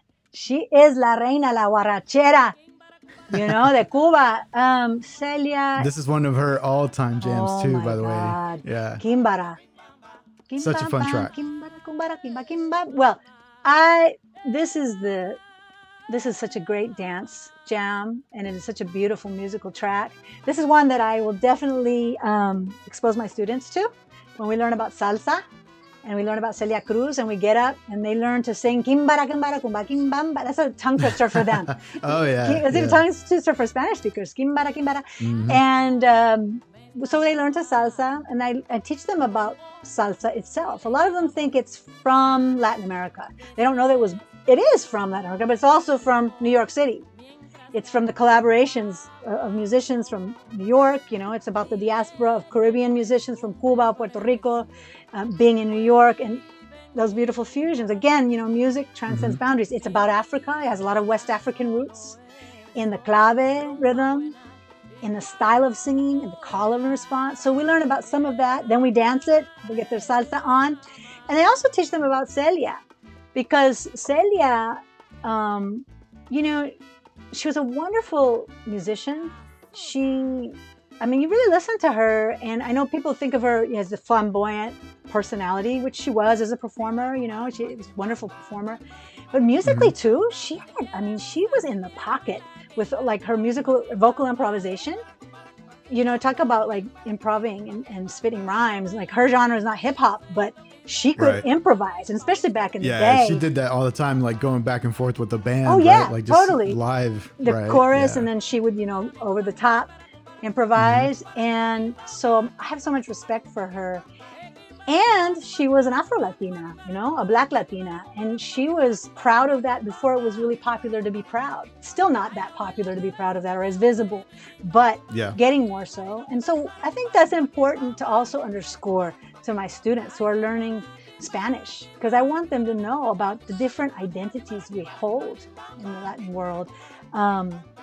And the stories that have been silenced, So I just love Celia. This is such an emblematic song of the Fania All-Stars, Willie Colon, Johnny Pacheco, Celia Cruz. When I heard your interview with Greg Hallman, I just smiled because I know, Greg loved that era too. Back at OU when we were all there. Yeah, he lived that. Oh, that yeah. guy, like, He especially totally going lived back it. and forth to New York and Right? stuff like that, Right. and then starting bands around that music and Exactly. stuff. Yeah. And so when I think I'd probably discovered her like in college.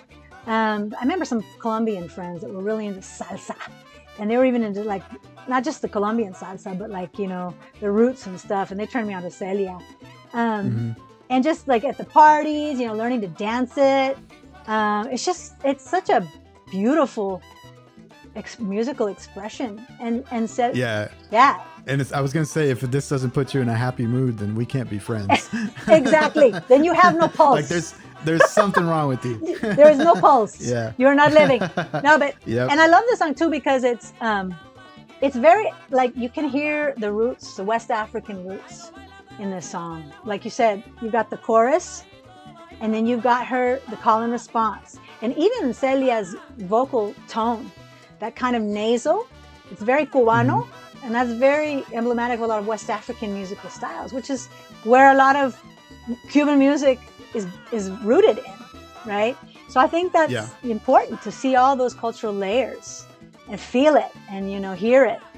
Salsa is a beautiful fusion of those things. So, awesome. Yeah. Cool.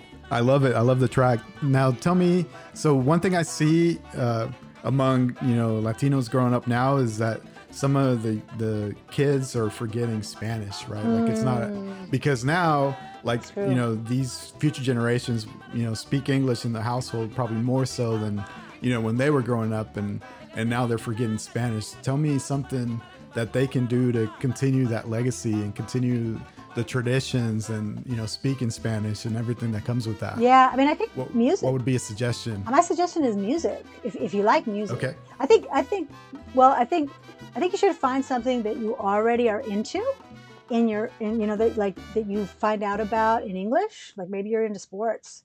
Okay, so go look up information about, football or something, or any of the major news outlets, right? All like you could go to Univision or you could go to BBC Mundo, right? And they always have a sports section. Start going with something that you're already passionate about. Maybe enter the language that way. Music is something that most people connect with in some way, right? So start listening to Spanish language artists. Look up the lyrics. Teach yourself some of these lyrics. Even before you know what the meaning of it is, you can read it, you can learn it. Then you start listening for the meaning, looking up the meaning. I think that's a good entryway. Okay. I really do. That's a great suggestion. Yeah. So you're saying just getting used to listening to it. That's like a gateway into learning it. Is that kind of what you tell your students? Oh, for sure. Yeah. I mean, that exposure to it. And then also finding out about, the lived experiences of Latinx people around you, being curious, being open-minded. Yeah. I mean, I even have that situation with my daughters. I speak to them in Spanish, mostly, sometimes Spanglish. Do you have a all Spanish rule at home or no? No. And I've never had that. And it's interesting. I have friends who do have that. I never had that because I found that didn't work for me. It felt too forced. Like it felt, and frankly, sometimes I would, as a single parent, I would just be so tired sometimes. So if I waited for them to tell me what they needed to tell me in Spanish, like, be there all day. I want to go to bed. Okay. So, and I also just felt like, I just want to surround them with it. And like I said, along with different kinds of music, I've surrounded them with Spanish language music, amongst other kinds of music, and I speak to them in Spanish. So my oldest recently said to me, very recently, she said, I sometimes wonder, like, if I'm not as in touch with my culture as I should be. I said, what do you mean, mija? And she's like, well, I don't know if I feel Latinx or Latino or Hispanic or not. And like, in her case, her father is Guatemalan. She has Guatemalan heritage. She has Bolivian heritage, United States heritage. I said, I think you are more in touch with it than you realize. I said, I reminded her of all the instruments she knew the names of, the charango, the siku. I said, that's our Bolivian heritage. I reminded her that I cook Bolivian rice almost every night of our lives because I grew up on Bolivian rice every night. Bolivianos eat a lot of rice. I said, that's part of your DNA. I said, you don't speak it so much to me, but you understand everything. You hear it every day in the music that I play. the way that your abuela, their abuela is a huge part of their life. The Okay, way that's she, you know awesome. what I mean? So she was like, I guess you're right. And I think she was thinking more of the language though. She was starting to feel like, wow, I should practice speaking it more. And so she's Yeah, trying to do yeah. that more. And so I'm encouraging her, both of Yeah, them. that's I see that just and it just because you know most of the people now that I guess with kids, kids at that age, they're more comfortable with English, right? They probably grew up here and For stuff, sure. so For it sure. just a natural progression. But Absolutely. I still think we should fight to keep all the I traditions agree. and everything alive, and Yeah. make them be aware. Hey, you've got this total other side of you that Yes. is also part of you. You Exactly. No, know. I think you're so right. I mean, my way is there's room for all of it, right? There's room. You should know that part of yourself and honor that part of yourself, and also the part of you that likes to speak in English or Spanglish. You know what I mean? Like Hmm. I'm not a purist as far as that. Okay. You know what I mean? Like I know some people that are like, oh, exigeles, tell them they can only speak to you in Spanish. I'm like, but that's not all of who they are. That's part of who they Right. are. You know what I mean? That's why I Right. love Yeah. Spanglish because Yeah. it's like, Tell me about your songwriting. well, I How first, do you get inspired? How do you start yeah, all everything? yeah, I started the first song I ever wrote was when I was probably like 14 or 15 on the guitar. It was an instrumental tune called Dandelions on Fire. Um, and I was influenced a lot by, I don't know, I was listening to all kinds of stuff. I even talked about Pat Metheny and jazz guitarists and Michael Hedges acoustic. But Hmm. I don't know. I've probably written about 10 songs in my life that have come that I could really call them songs. I fiddled around. I have passages from other songs, but that I want to put on an album. And that's something that one of my dreams that I want to do soon is get these 10 songs on an album. Some of them are in English. Shout out Ricardo. Shout out Ricardo. I know, right? Exactly. Ares recording. Yep. He's wonderful. But I have, and some in Spanish and some in Spanglish and some are instrumental. And I don't know, I've never really been disciplined about it, Luis. I'm disciplined about playing. Like I'll play Okay. every day and I make sure I'm especially like I have a whole repertoire of a lot of songs that are not originals, but that I don't ever want to forget, right? That Hmm. range from like bossa to like Gracias a la Vida to like blues to like How Come You Don't Call Me Anymore, my arrangement on the guitar. And so I practice those. And I also work on my originals. And sometimes originals just make their way through. I start getting an idea musically, or I'm driving. Like I wrote one this summer called Cumbia de mi voz, the cumbia of my voice. And I was driving to go pick up my oldest child. She was with her friend, and I don't know why it came then. I don't know, maybe it just happened to come then. But I started thinking about this cumbia rhythm, and I thought about the phrase "calladitas son más bonitas." No se enojen, señoritas. And I thought about those messages we got growing up as little girls. Hmm. Be quiet. Your place is to be pretty and be quiet. And how I've blown that out of the water in so many ways in my life and as a mother, and how it's the opposite that I want to do with the students that I teach, whether they be Yeah. female or male. Be you. Don't let Hmm. people silence you. So the song just came out. Calladitas son más bonitas, no se enojen, señoritas. Calladitas son más bonitas, no se enojen, señoritas. Pues ya no más, ya nadie me calla, tengo mi voz y voy a usarla. Ya no bebo de ese veneno, guerrera soy y me pertenezco. Oh, poco a poco nos damos cuenta hasta que un día se nos revelan todas las formas que ellos quisieron hacernos menos, que nos hirieron. Ya no más, ya nadie me calla. Tengo mi voz y voy a usarla. And on and on. But Wow, that's too cool. yeah, That's awesome. So you took that saying and you flipped it. I flipped it. And Yeah, that's I awesome. get obsessed once I start with a song because it's like this little semillita that it starts blooming, and then it's like Hmm. all I can think about, and like, oh, is it dinner time? Hold on, mis hijas, hold on. It's like we're hungry. I'm like, cook, make ramen or something, and because I just want to keep working on it, Uh-huh. until it kind of takes That's very shape, cool. and then you got to, even though it's your own song, you have to internalize it, like it kind of takes a shape, but you have to keep working with it so that it's just an extension of you, right? Because Hmm. so yeah, I love that process. What about the melody piece of it? How does the melody come into play? I don't know. It just kind of organically. It doesn't. Okay. It's not even. I'm not very. I wish I was more like I could explain it better, but I think it just comes. Just like my daughters harmonize naturally together. Like one of them starts singing a line, the other one just harmonizes perfectly. One of my favorite Wow. sounds, by the way, to hear my That's daughters cool. harmonizing. But it's It can be on your album. yes, because it's like that. It's this kind of like process that is beyond rational thought.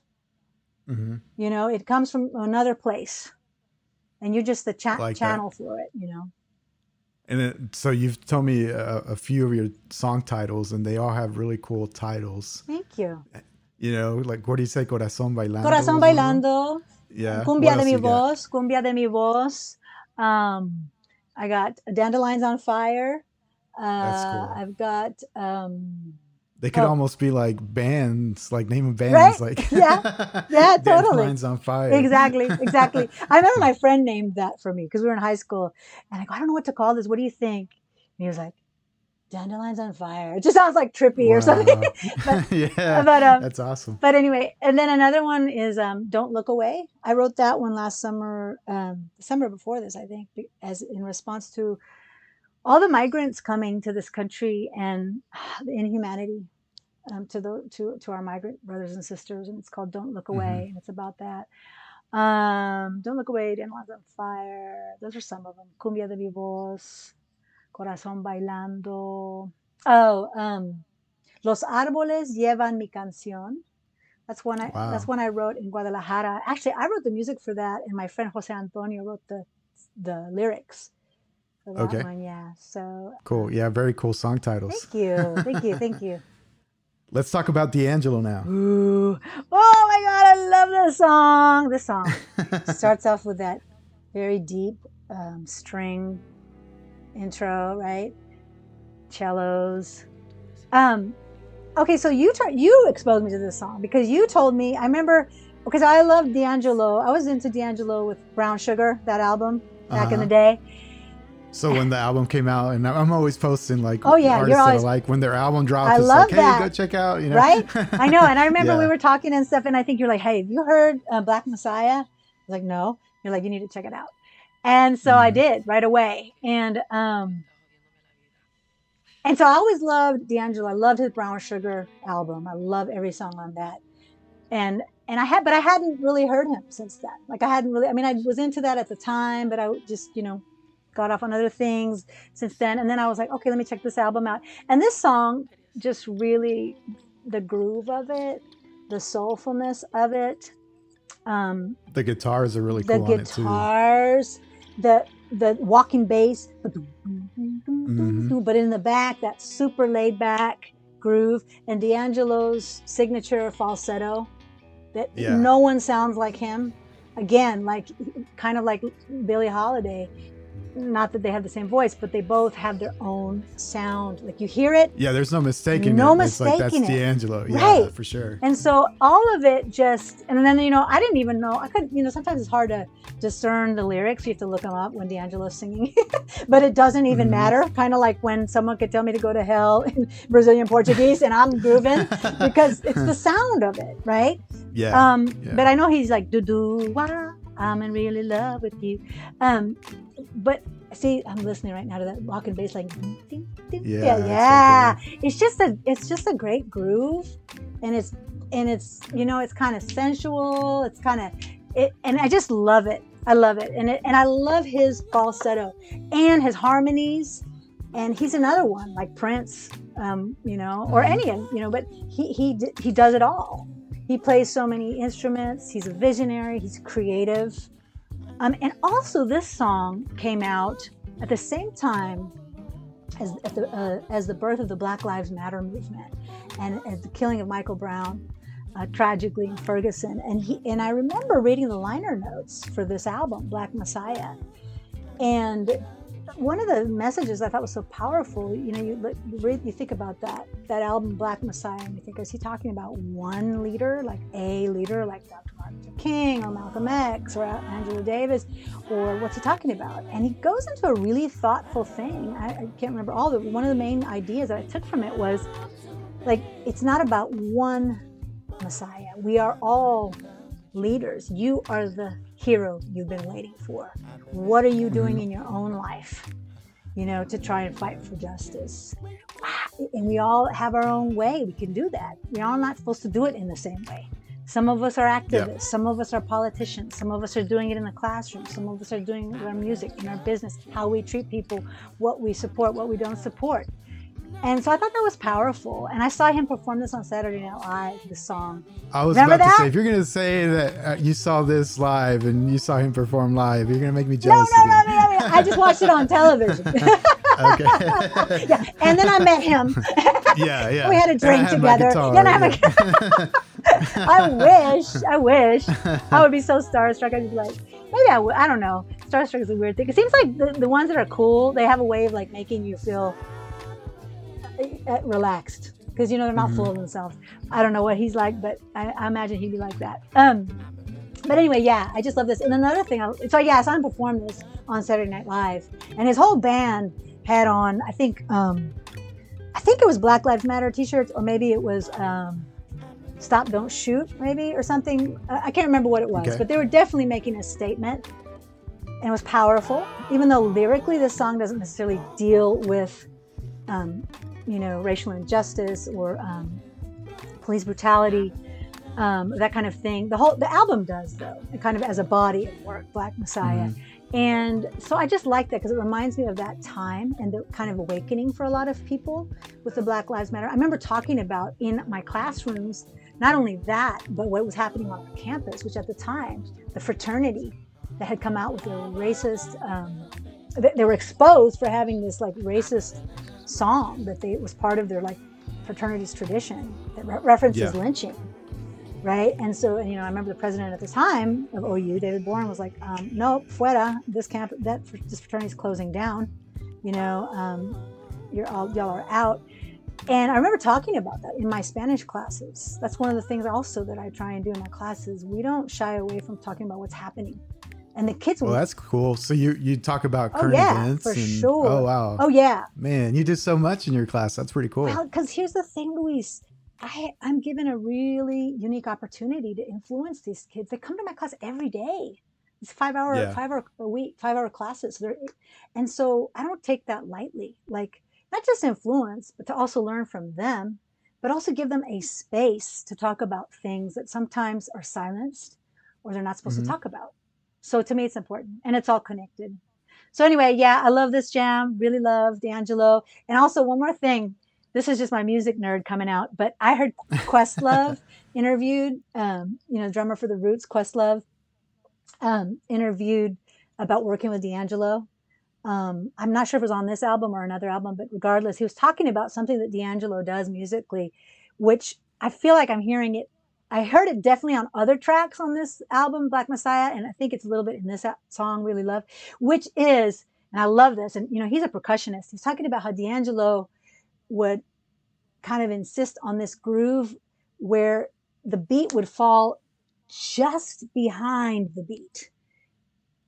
Okay, so, but intentionally, but not so much that you're like, wait, this doesn't sound like it's on rhythm.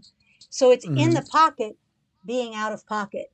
So it's just slightly behind. And when you listen to the song, but I can't even articulate it because musically I'm not used to that kind of interpretation rhythmically, but it's just behind the beat. And I think that's what makes it feel so laid back, and it has a kind of a swing to it. Yeah. And I loved hearing Questlove talk about that. It's like, oh, is that what it is? And is that another, like, one of the special sauce that you hear in D'Angelo's music, Yeah, that's too cool. Yeah. Because you definitely, now that you point that out, I can definitely, going back to some of the tracks, there is sort of this part where you're sort of like left on a cliff and then it comes back. Exactly. And you're like, that's what I'm talking about. Waiting for that other part to come. Yes. And it's subtle. It's subtle. Yeah. Right. Yeah. And so I as a musician, I totally I love that and respect that. And that's very cool.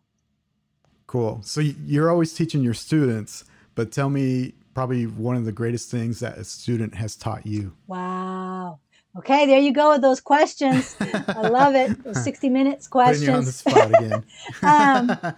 No, that's a good one. That's a good one. And there's a lot that my students have taught me. Wow.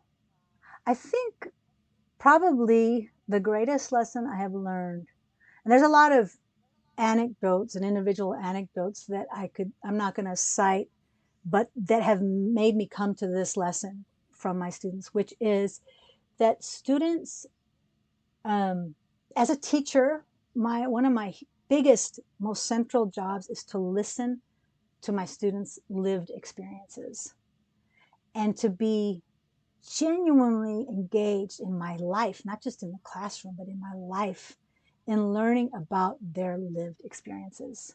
So that when I step into the classroom, we can talk about the classroom outside of the classroom. We can honor those experiences. It's not me at the center. It's about building a community and giving space to my students who, may come from communities where their stories haven't been centered. Mm-hmm. And that students need that. They want to be heard. They want a space to talk. They want a professor who's honest and who doesn't come in like an embodied professor with no political orientation. I have no lived experiences. I'm, quote, neutral. You don't get to be neutral. There's no neutral. I come in with my lived experiences, messy. I bring humor. I bring my music. I bring my wanting to learn from them too. And so I've learned to feel more confident in that, because some professors they shy from that. They feel like they have to uphold some kind of hierarchical, disembodied, us and them type thing. Yeah, I'm not so naive to think that, of course, they're earning their grade and ultimately their grade is in my hands and stuff. But I'm not interested in that as much as I am interested in creating community, getting to know my students, getting to know each other, and engaging in things that challenge their thinking, that excite them about the culture, music, poetry, documentaries. So I guess just like listening to them.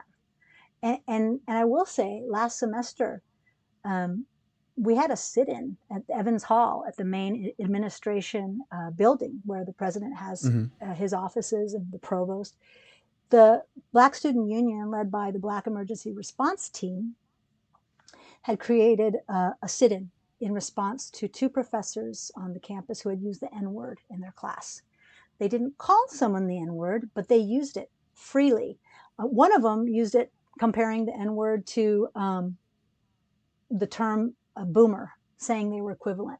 Like the whole meme of like, what's that word? Okay, boomer. Oh, where people say like, okay, boomer? Yeah, like kind of. I'm still not making the connection. Yeah. No, there's no connection. No. And saying it as a white professor, okay, as a white male professor, and then this was during Black History Month in February. Wow. Then the next 2 weeks later, a history professor reading a document from times of slavery, ostensibly using her academic freedom to talk about how Black folks were referred to, and she's reading this document and used the word. She could have done the same thing, talk to them about what it was like for Black folks at that time and not use the word. As a white woman, she's located in a place where that is not okay. Located politically speaking. And so anyway, the students and many of us in the community were like, no, you are not going to get away, university administration, of saying, oh, that's their academic freedom. Well, how is it academic freedom when you end up making students feel unsafe in your classroom, when you're not validating people's lived experiences? So they staged a sit-in, and they had a number of demands. And all that to tell you is I moved my classes to Evans Hall those days in solidarity. My office hours were there. And I had some conversations, Luis, with my students. And I didn't require all my students to be there because some didn't want to. I said, but that's where I'm having class because I want to show solidarity. And the ones that did show up for those 3 days, I had some conversations with some of my students that I could have never have had in the classroom about their lived experiences, what it's like to be Black on the OU campus, what it's like to be gay and come from a small town in Oklahoma, just like these very personal experiences with feeling marginalized in different spaces. And I just was listening, and I felt so humbled, Luis. And I felt like, my God, every one of us who is teaching should have that opportunity to put ourselves in spaces where we're listening. And that probably happened because you put yourself in that uncomfortable place, right? Where you're like, we're going to take our class over there. Right. That probably would have not happened had you not done that. Exactly. Right. And I was risking a little bit, right? Like I didn't know, well, should I do this? Should I do that? And I thought, no, this is, I have a right to do this.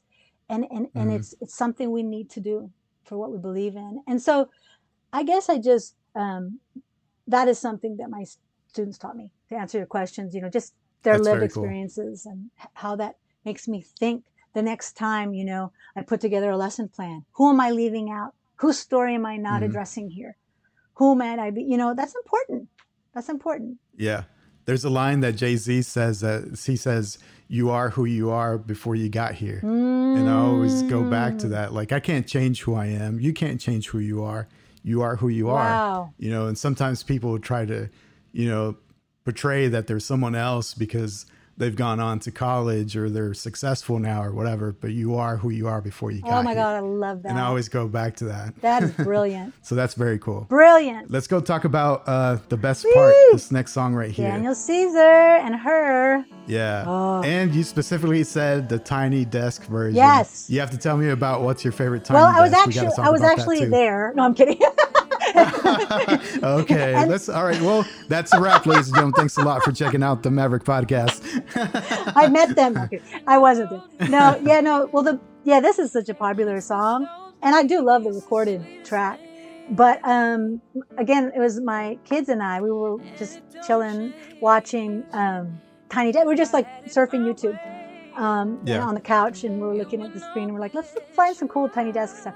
And they looked up Daniel Caesar and Her, and I was like, oh, cool. And so we listened to it, and it was just beautiful. Like the live version, I don't know if you've heard it, but it's like Tiny Desk is so cool because it's all stripped down, it's usually like different instruments and a different version altogether. Exactly. So for the listeners that don't know, it's by NPR, right? Right. So they do this series called Tiny Desk where they're literally inside of a tiny like office space, and right now they're doing it Tiny Desk at home because of everything going on. Right. But basically they have a stripped down band, they have stripped down instruments, and it's basically, I guess you could say it's a more vulnerable version because you can't hide behind all this fancy instrumentation. Right. It's like all about the song and the lyrics, basically. Exactly. No, exactly. Yeah. And so that's why I love it, because in the live version of Tiny Desk, you can really hear those beautiful back harmonies, the singers. Not only can you hear them, rich harmonies, but you can see them embodying the harmonies beautifully. And the pianist, oh my God, also, moving like my mom used to move when she played the piano. Like they can hear it right now. Those beautiful harmonies in the back. And then just Her and Daniel Caesar, just beautiful vocalists, and just inhabiting the moment with that song and the beautiful, tender lyrics. I just want to see how beautiful you are. You know that I see it. And so I love that because it's about tenderness. It's about honoring beauty. It's another one that my daughters and I love. It's one that comes on and we're like, turn it up! And we just start harmonizing to it.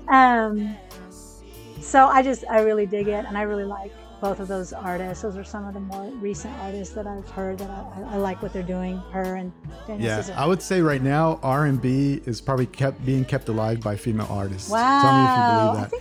I would say like Her and like Snow Allegra, like people like that are the ones that are keeping the genre alive. Do you believe that? Well, you need to turn me on to some of these female R&B artists, seriously, because I don't, I'm like in all different musical genres, but I believe you. I bet you know more than I do about that. So you need to turn me on to some more. Awesome. Yeah. Have you checked out Snow Allegra? No. Are you familiar with it? You definitely have to check her out. Yeah, I've heard that. And maybe I even heard it about one of your posts or something. Probably. Perhaps. Yeah. I probably bug all my friends all the time with my music posts. Hey man, I think it's your cause. You should do. I want you doing that. Yeah. Like I feel like I need a support group where we just meet up and we just talk about music. No, I'm there. I'm there. We bring our drinks and we're on Zoom, right? And just talk about. That'd be fun. Music, I don't know what we call it. Music happy hour. Anonymous. Music anonymous. Hey, I'm not shy. I'm not embarrassed. I'm not ashamed. And my name is Luis, and I've been on the same track for 24 hours now. Oh man, yes. Tell me about your favorite Tiny Desk. Do you have a favorite? Well, I like that one a lot. I don't know if let me think about that for a second. Miguel did one, which I thought was beautiful. Did you see that with his guitarist? Have you seen Carlos Vives? I saw it because you posted it. That's beautiful. Yeah. Carlos Vives. I like Alicia Keys. She did an awesome I haven't seen that one. I have to see that one. I like there's one with let's see. You said oh man, you just said someone that reminded me of I can't remember who it is. Oh, Anderson .Paak has one that I like a lot. Yeah, he's on the drums. You can really see him jamming, and I just love his rhythm. Oh my God, like he's that rhythm and the opening track of that, or the opening song of that Tiny Desk is beautiful. Oh, Khalid. I think Khalid does a beautiful Tiny Desk. You can really hear his pure voice. I like Jorge Drexler, who was one of the artists on my top 10. He did one with his band, which was beautiful. I loved it. And who else? I just like a lot of them. I think they're really, like you said, like a totally unique opportunity to hear some of these songs in a different version. And it's just very intimate. It's a lot more vulnerable. It's like intimate. It is totally. It's probably what you get to experience meeting all these different artists that you meet all the time. All the time. Yes. This is as close as I can get. Very cool. Tell me, so when you're listening to music, because you're a musician yourself, do you think you experience music differently? Do you focus on like maybe the way they use the instruments, or are you hearing mistakes or things they could have done differently? Or can you just sort of listen to it in the background like most people do? Well, I definitely can't really listen to it in the background. That's a problem for me in driving. Yeah, me too. Really?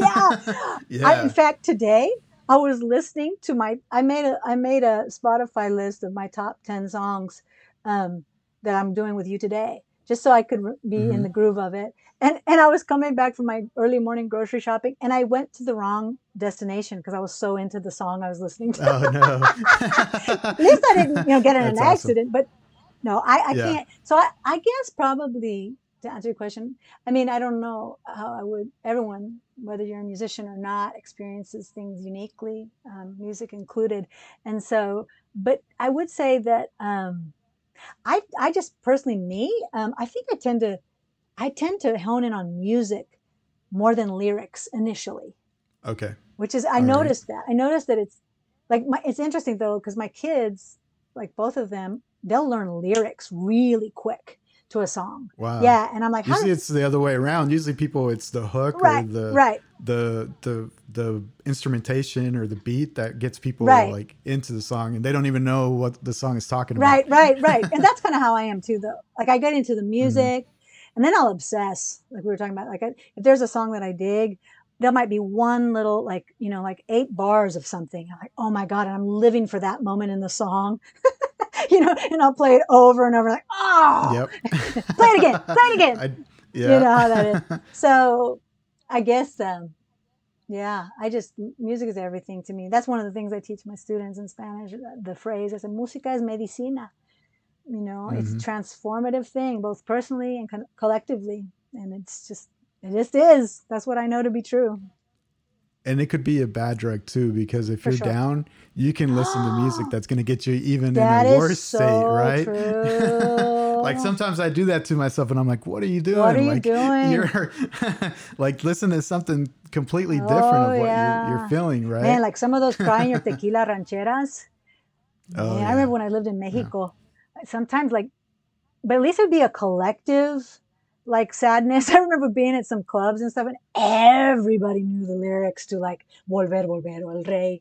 Even like Hmm. with some of our parties, like Hasa and Pan Am back in the day at OU, everyone knew the lyrics. So at least if you were Yep. really feeling it, at least you weren't alone, you Right. know? And at that point, I think it was more of a celebration. So That's people would true. just hug each That's true. other, sing I love along, like it was a you, happy man. moment. Yeah. Yeah.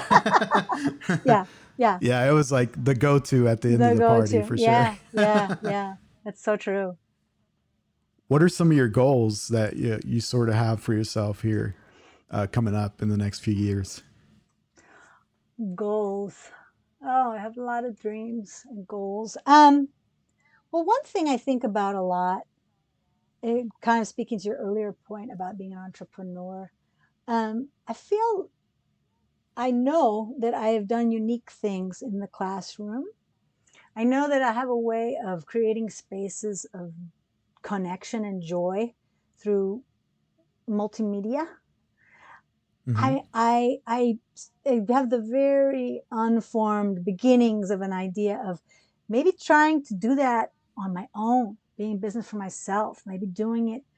I don't know even what that would look like, but I know folks want to learn Spanish, but not everybody. You can pick up Duolingo or Rosetta Stone, but some people also want not just Spanish, but they want something that makes their soul feel good, something that connects them with music, something that connects them with culture. Culture. Yeah. So Yeah. I'm thinking, how could I market that?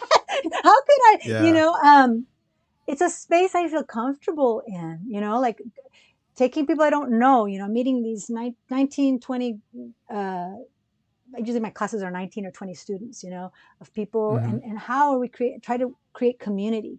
So I don't know. I'm thinking about that, branching out some way, not being connected to an institution per se, doing it for Yeah. myself. That's a cool idea. Yeah, I I could need to definitely see talk to you you doing about that. that because you're doing so well. I admire what you're doing with your own business and platform, and I need to get The ideas thing from you. about me is like I'm a dreamer and I'm just like, why not? Well, So and I just that's try new yeah, things, you know? and you figure it out as Yeah. you go. You figure it out as you go. Yep. For And sure. my daughter, my oldest daughter, who's into photography, started her business. She's very encouraging of me. It's awesome to talk to her. She's like, "Yeah, you could do this, this, this, and this," and so that's really exciting to dream like that with my kids. Um, I want to keep on playing music, keep on writing music forever until I Hmm. can't, until I'm gone. I want to do that and leave those songs as my legacy. And Yeah. we're thinking about, well, I like to call it defecting, making an exodus from Oklahoma. It's been something we've been thinking for a while. I've taken my daughters Hmm. back to Santa Cruz and the Bay Area many times. Of course, right now is not the time to make a move, but um, they're interested in moving out that way, and so am Okay. I. I dream of living again next to the ocean. It says, okay. I have to make sure we're not timed out here. Sorry. Okay. Yeah, I would love to live near the Pacific Ocean again. And, I see myself there. Okay. It's a huge source of inspiration for me. The land there, the ocean, the redwood forest. I know the whole planet is under threat of climate chaos and climate crisis. And still in all, that's where I want to be. And I have a Hmm. lot of, I just, I vibe more with that area of the world, just in terms of culturally and the place. And don't get me wrong, Got I it. love people here in Oklahoma, some of the people that I've connected with and some of the spaces. But I don't think it's, unfair to say that Oklahoma largely is pretty conservative. Um, you know what Yep. I mean? And I'm just tired of that. And I feel like, I'm not getting any younger. I'm young at heart, always will be, but I want to be where I want to be. I like that. And then we also have to put your album. We have to make you accountable. We're gonna Yes, record. that is We're gonna record your that is a songs. huge one. My mom is also she's like, Mija, Yeah. you have to do that. So Yeah. yeah, For sure. So we're gonna put it on the show to put a little bit of pressure it's for you to out do there that. now. Awesome. Tell me about Jorge Okay, Drexler. This next track right yeah, here. this song's called Movimiento. It came out in 2017 by Jorge Drexler.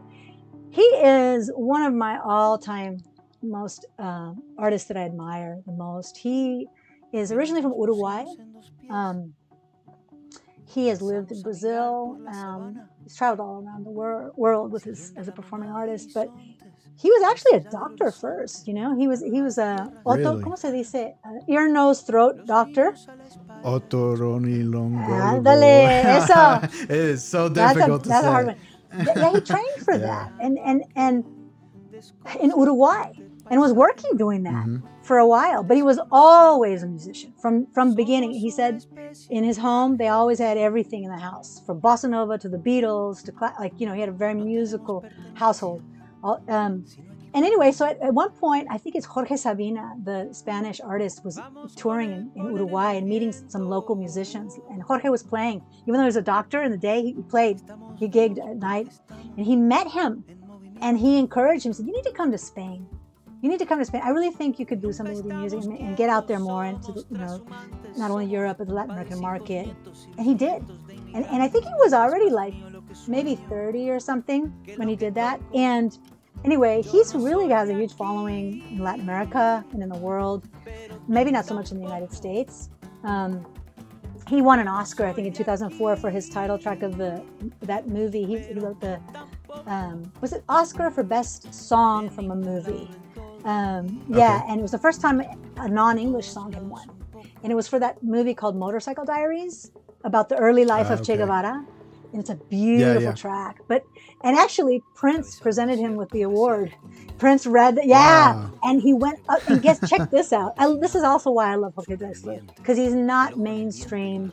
He doesn't care about that. They told him, the organizers of the Oscars said, "You can't perform your song even though it's nominated. We're going to have Antonio Banderas and Carlos Santana play your song because you're not a very visible Latino to the gringos or to the mainstream market." Wow. And so what he did when he won it, he went up there and his acceptance speech was him singing the entire first verse a cappella in Spanish. Man. So he ended up singing it on the Oscar stage. Yeah. So anyway, but so I discovered him probably right before I became a mom for the first time, like around 2004. One of his masterpiece albums called Echo, I got into. It's like one of those albums that's just as a body of work, and then every individual song is just so rich and amazing. And then I just followed him ever since.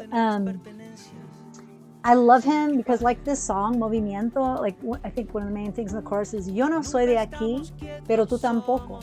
Yo no soy de aquí, pero tú tampoco." You're not from here, but neither am I. You're not from here, but nor am I. De ningún lado del todo, de todos lados un poco.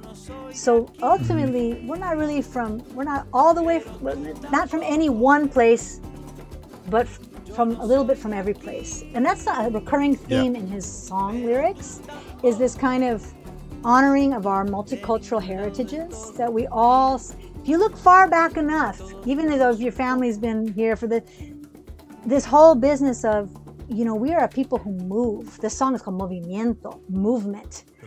He said in an interview, migration and movement is our human birthright. All of us are here as a result of somebody having to have made some kind of movement.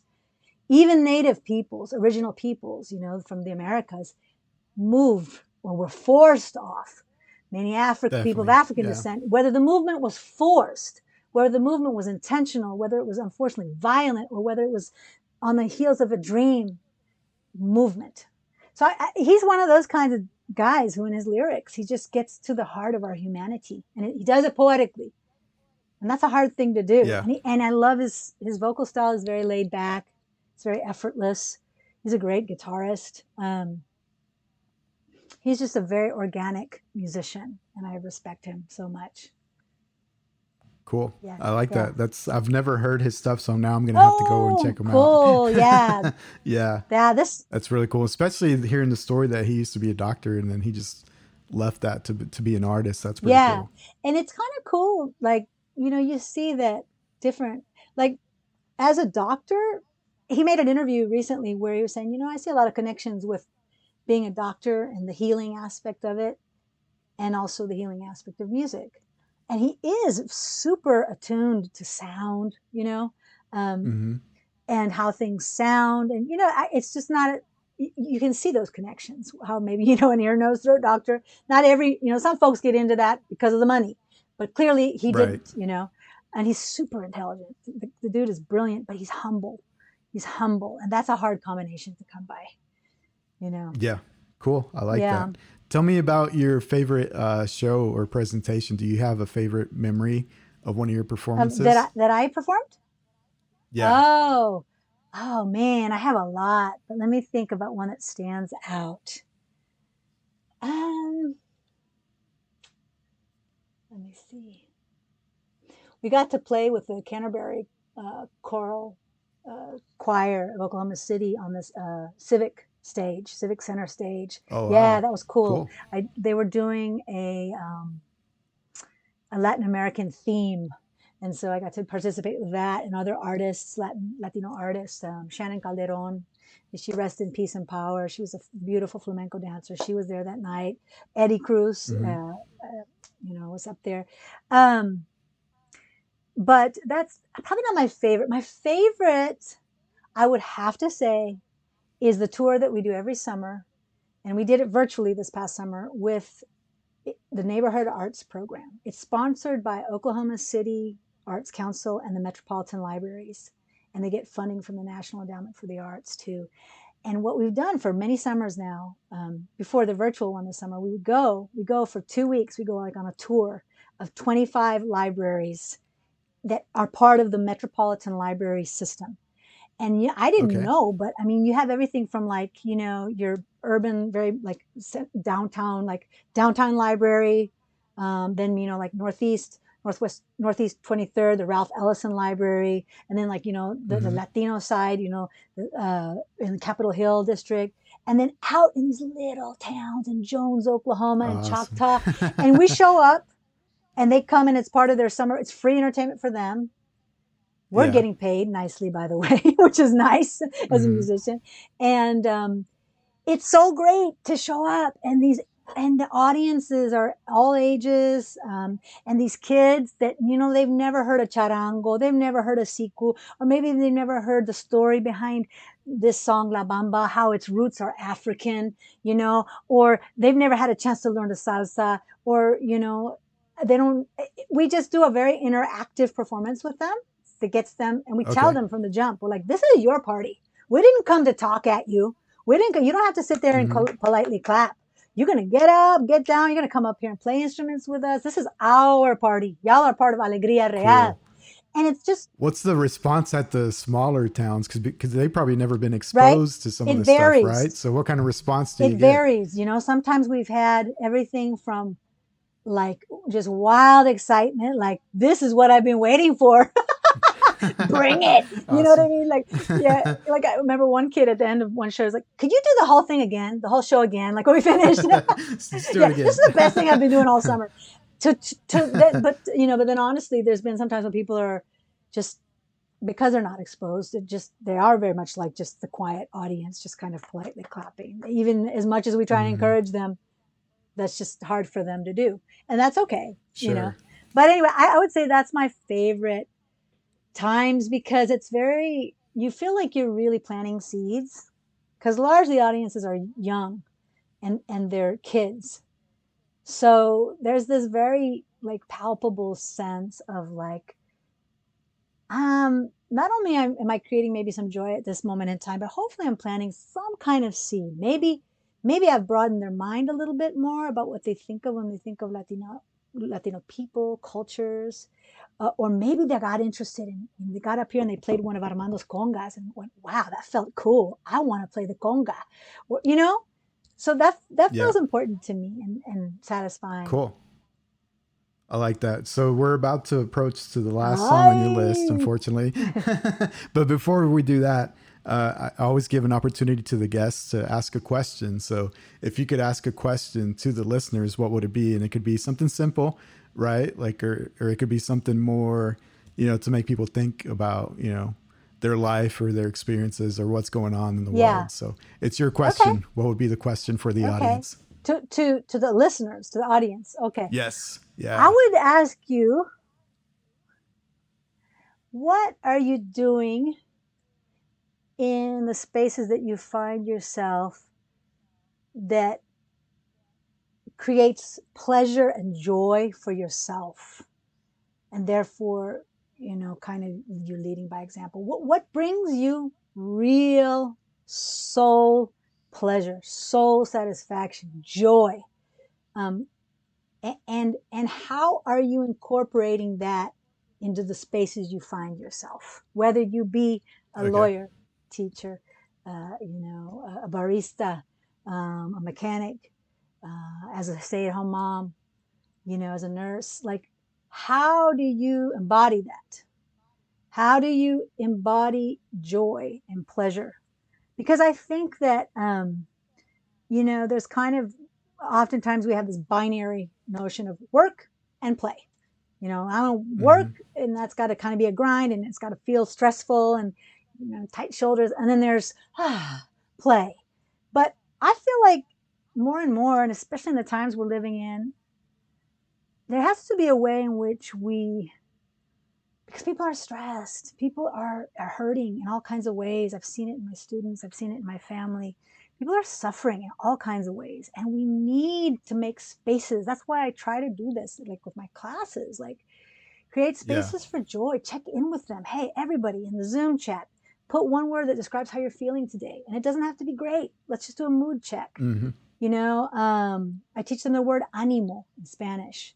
And I go, this is kind of cool because it's one of those unique situations where it's one word in Spanish, but it means so many things.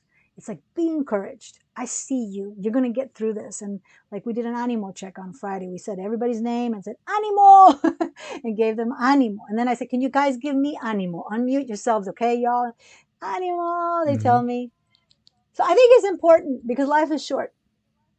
And you not only, I just feel like you deserve it. We all deserve to experience pleasure and joy. Wow, that's very cool because I think at work, a lot of people probably put on this work persona, like you said, right? But they're limiting, like we all have our own like skills and stories, and we can, incorporate that into our jobs. You're correct. And you're adding to the experience, you're adding to the relationships, you're adding to your work-life balance, right? So that's really cool. Yeah, I think that also you can, and that'll look different for everybody, because what brings you joy and pleasure is different depending on who you are. But I think what you can't fake genuine enthusiasm. Folks know what you're really passionate about, right? And so that's contagious, right? So I think that's important. Awesome. I like it. All right. So we're going to end with the party. Proyecto Uno. Dime si son Latinos. Dime si son Latinos. I love this. This is a great track. Yeah. I mean, I hear this and right away, I just want to get up. It's a dance track. I love it. Listen to that. Montuno. Dun, dun, dun, dun, dun, dun, dun, dun, dun, dun. That is the classic Montuno. If I could learn how to play that in a piano, I'd be happy. If I could just do that over and over. You could totally learn that. Yeah. No, that's called a montuno. You hear that in so many salsa tunes, right? Yeah. It's that repeated thing. Oh, you need to learn that. Awesome. But see, this song, I don't have to tell you. I mean, this was the jam at all. I recently posted on Facebook. I go on a Throwback Thursday. I said, "Hey, who remembers tearing it up to this song, right?" And Gaius, our friend Gaius George, and Kathy Turk, all of our beautiful friends from back in the day. They're like, "Oh, yep, I remember." And someone even put on the comments, "Oh yeah, Tulio's parties. Parties at Tulio's restaurant, Pan Am parties." So this is I think of this as a song about cultural pride. They shout out all the countries: España, Puerto Rico, Venezuela, Santo Domingo. They say Santo Domingo because they're Dominicans, right? They mention that's the one city they mention, because I think Proyecto Uno, the band, I think they're all Dominican. But but I just love the jam because it's so festive. It just gets you dancing. I have good memories of like parties, jamming to this, and everyone's on the floor and just feeling it. And it's also Spanglish, which is way cool. I love the Spanglish. I love how they shout out all the countries in Latin America. And the last one they say is Bolivia. I'm feeling ya. I love how they rhyme that. Yeah. And it's just that, it's a festive thing. I have good memories. You played this in your class before? Oh yeah. And I tell them, then because Awesome. In terms of what was that Jay-Z quote? I came here before I was. You are who you are before Yeah, you yeah. got So here. they know me. I'm of a certain age, Yeah. right? And I tell them this was the jam in the mid '90s. Okay, Yeah. I said, get on your feet. Tell me this doesn't make you want to move. Tell me it doesn't in 2020. And and they get up and we dance and I love that it has that merengue house type vibe, right? So it's very Yeah. multicultural. And But it doesn't feel dated. Right? Like you could still play this today, and I don't think it sounds like I a disco agree. track or something. Exactly, Like, exactly. yeah, it's It not doesn't. dated. You don't think of it like, oh man. Exactly. It's beyond. It's beyond that. And I had this vision as I was listening to this. I was like, what if I would love to hear like a remix of this in 2021? And I'm thinking like instead of Dime si son Latinos, it could be Dime si son Latinx, Dime si son Latin, and it could be like Rosalia and Maluma fronting it or something, and then Logic Man, that'd be awesome. rapping on it. I know he's not like mainstream, but he could kill it. Yeah. Wouldn't That's that be cool? I think you need to pitch that. You need to pitch What do you that. think? Can you vision it? Use your music Use my connections. Make a call to those Lobos or somebody. I was listening. Call 'em I was up. listening. I was like, wouldn't that be cool?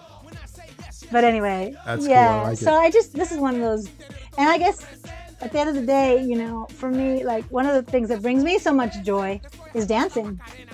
Period. Like I love to dance, and I'm just for good or for bad. I'm one of those people that I don't need a drink in me to be the first one on the floor. I'm not worried about embarrassing myself, and I just love dancing. So Awesome.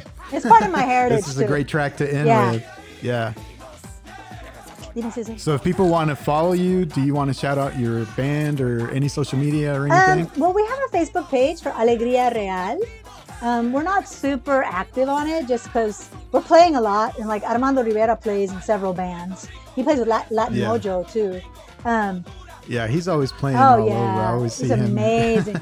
Even during the week, it could be like a random Tuesday or Wednesday or something, Exactly. and he's playing. He's on his way to a somewhere. gig. Yeah. But but I think that's it. I'm not very good about that, like being on social media. So I have my little Facebook page for me and everything, but No Instagram for the band or anything? no, not yet.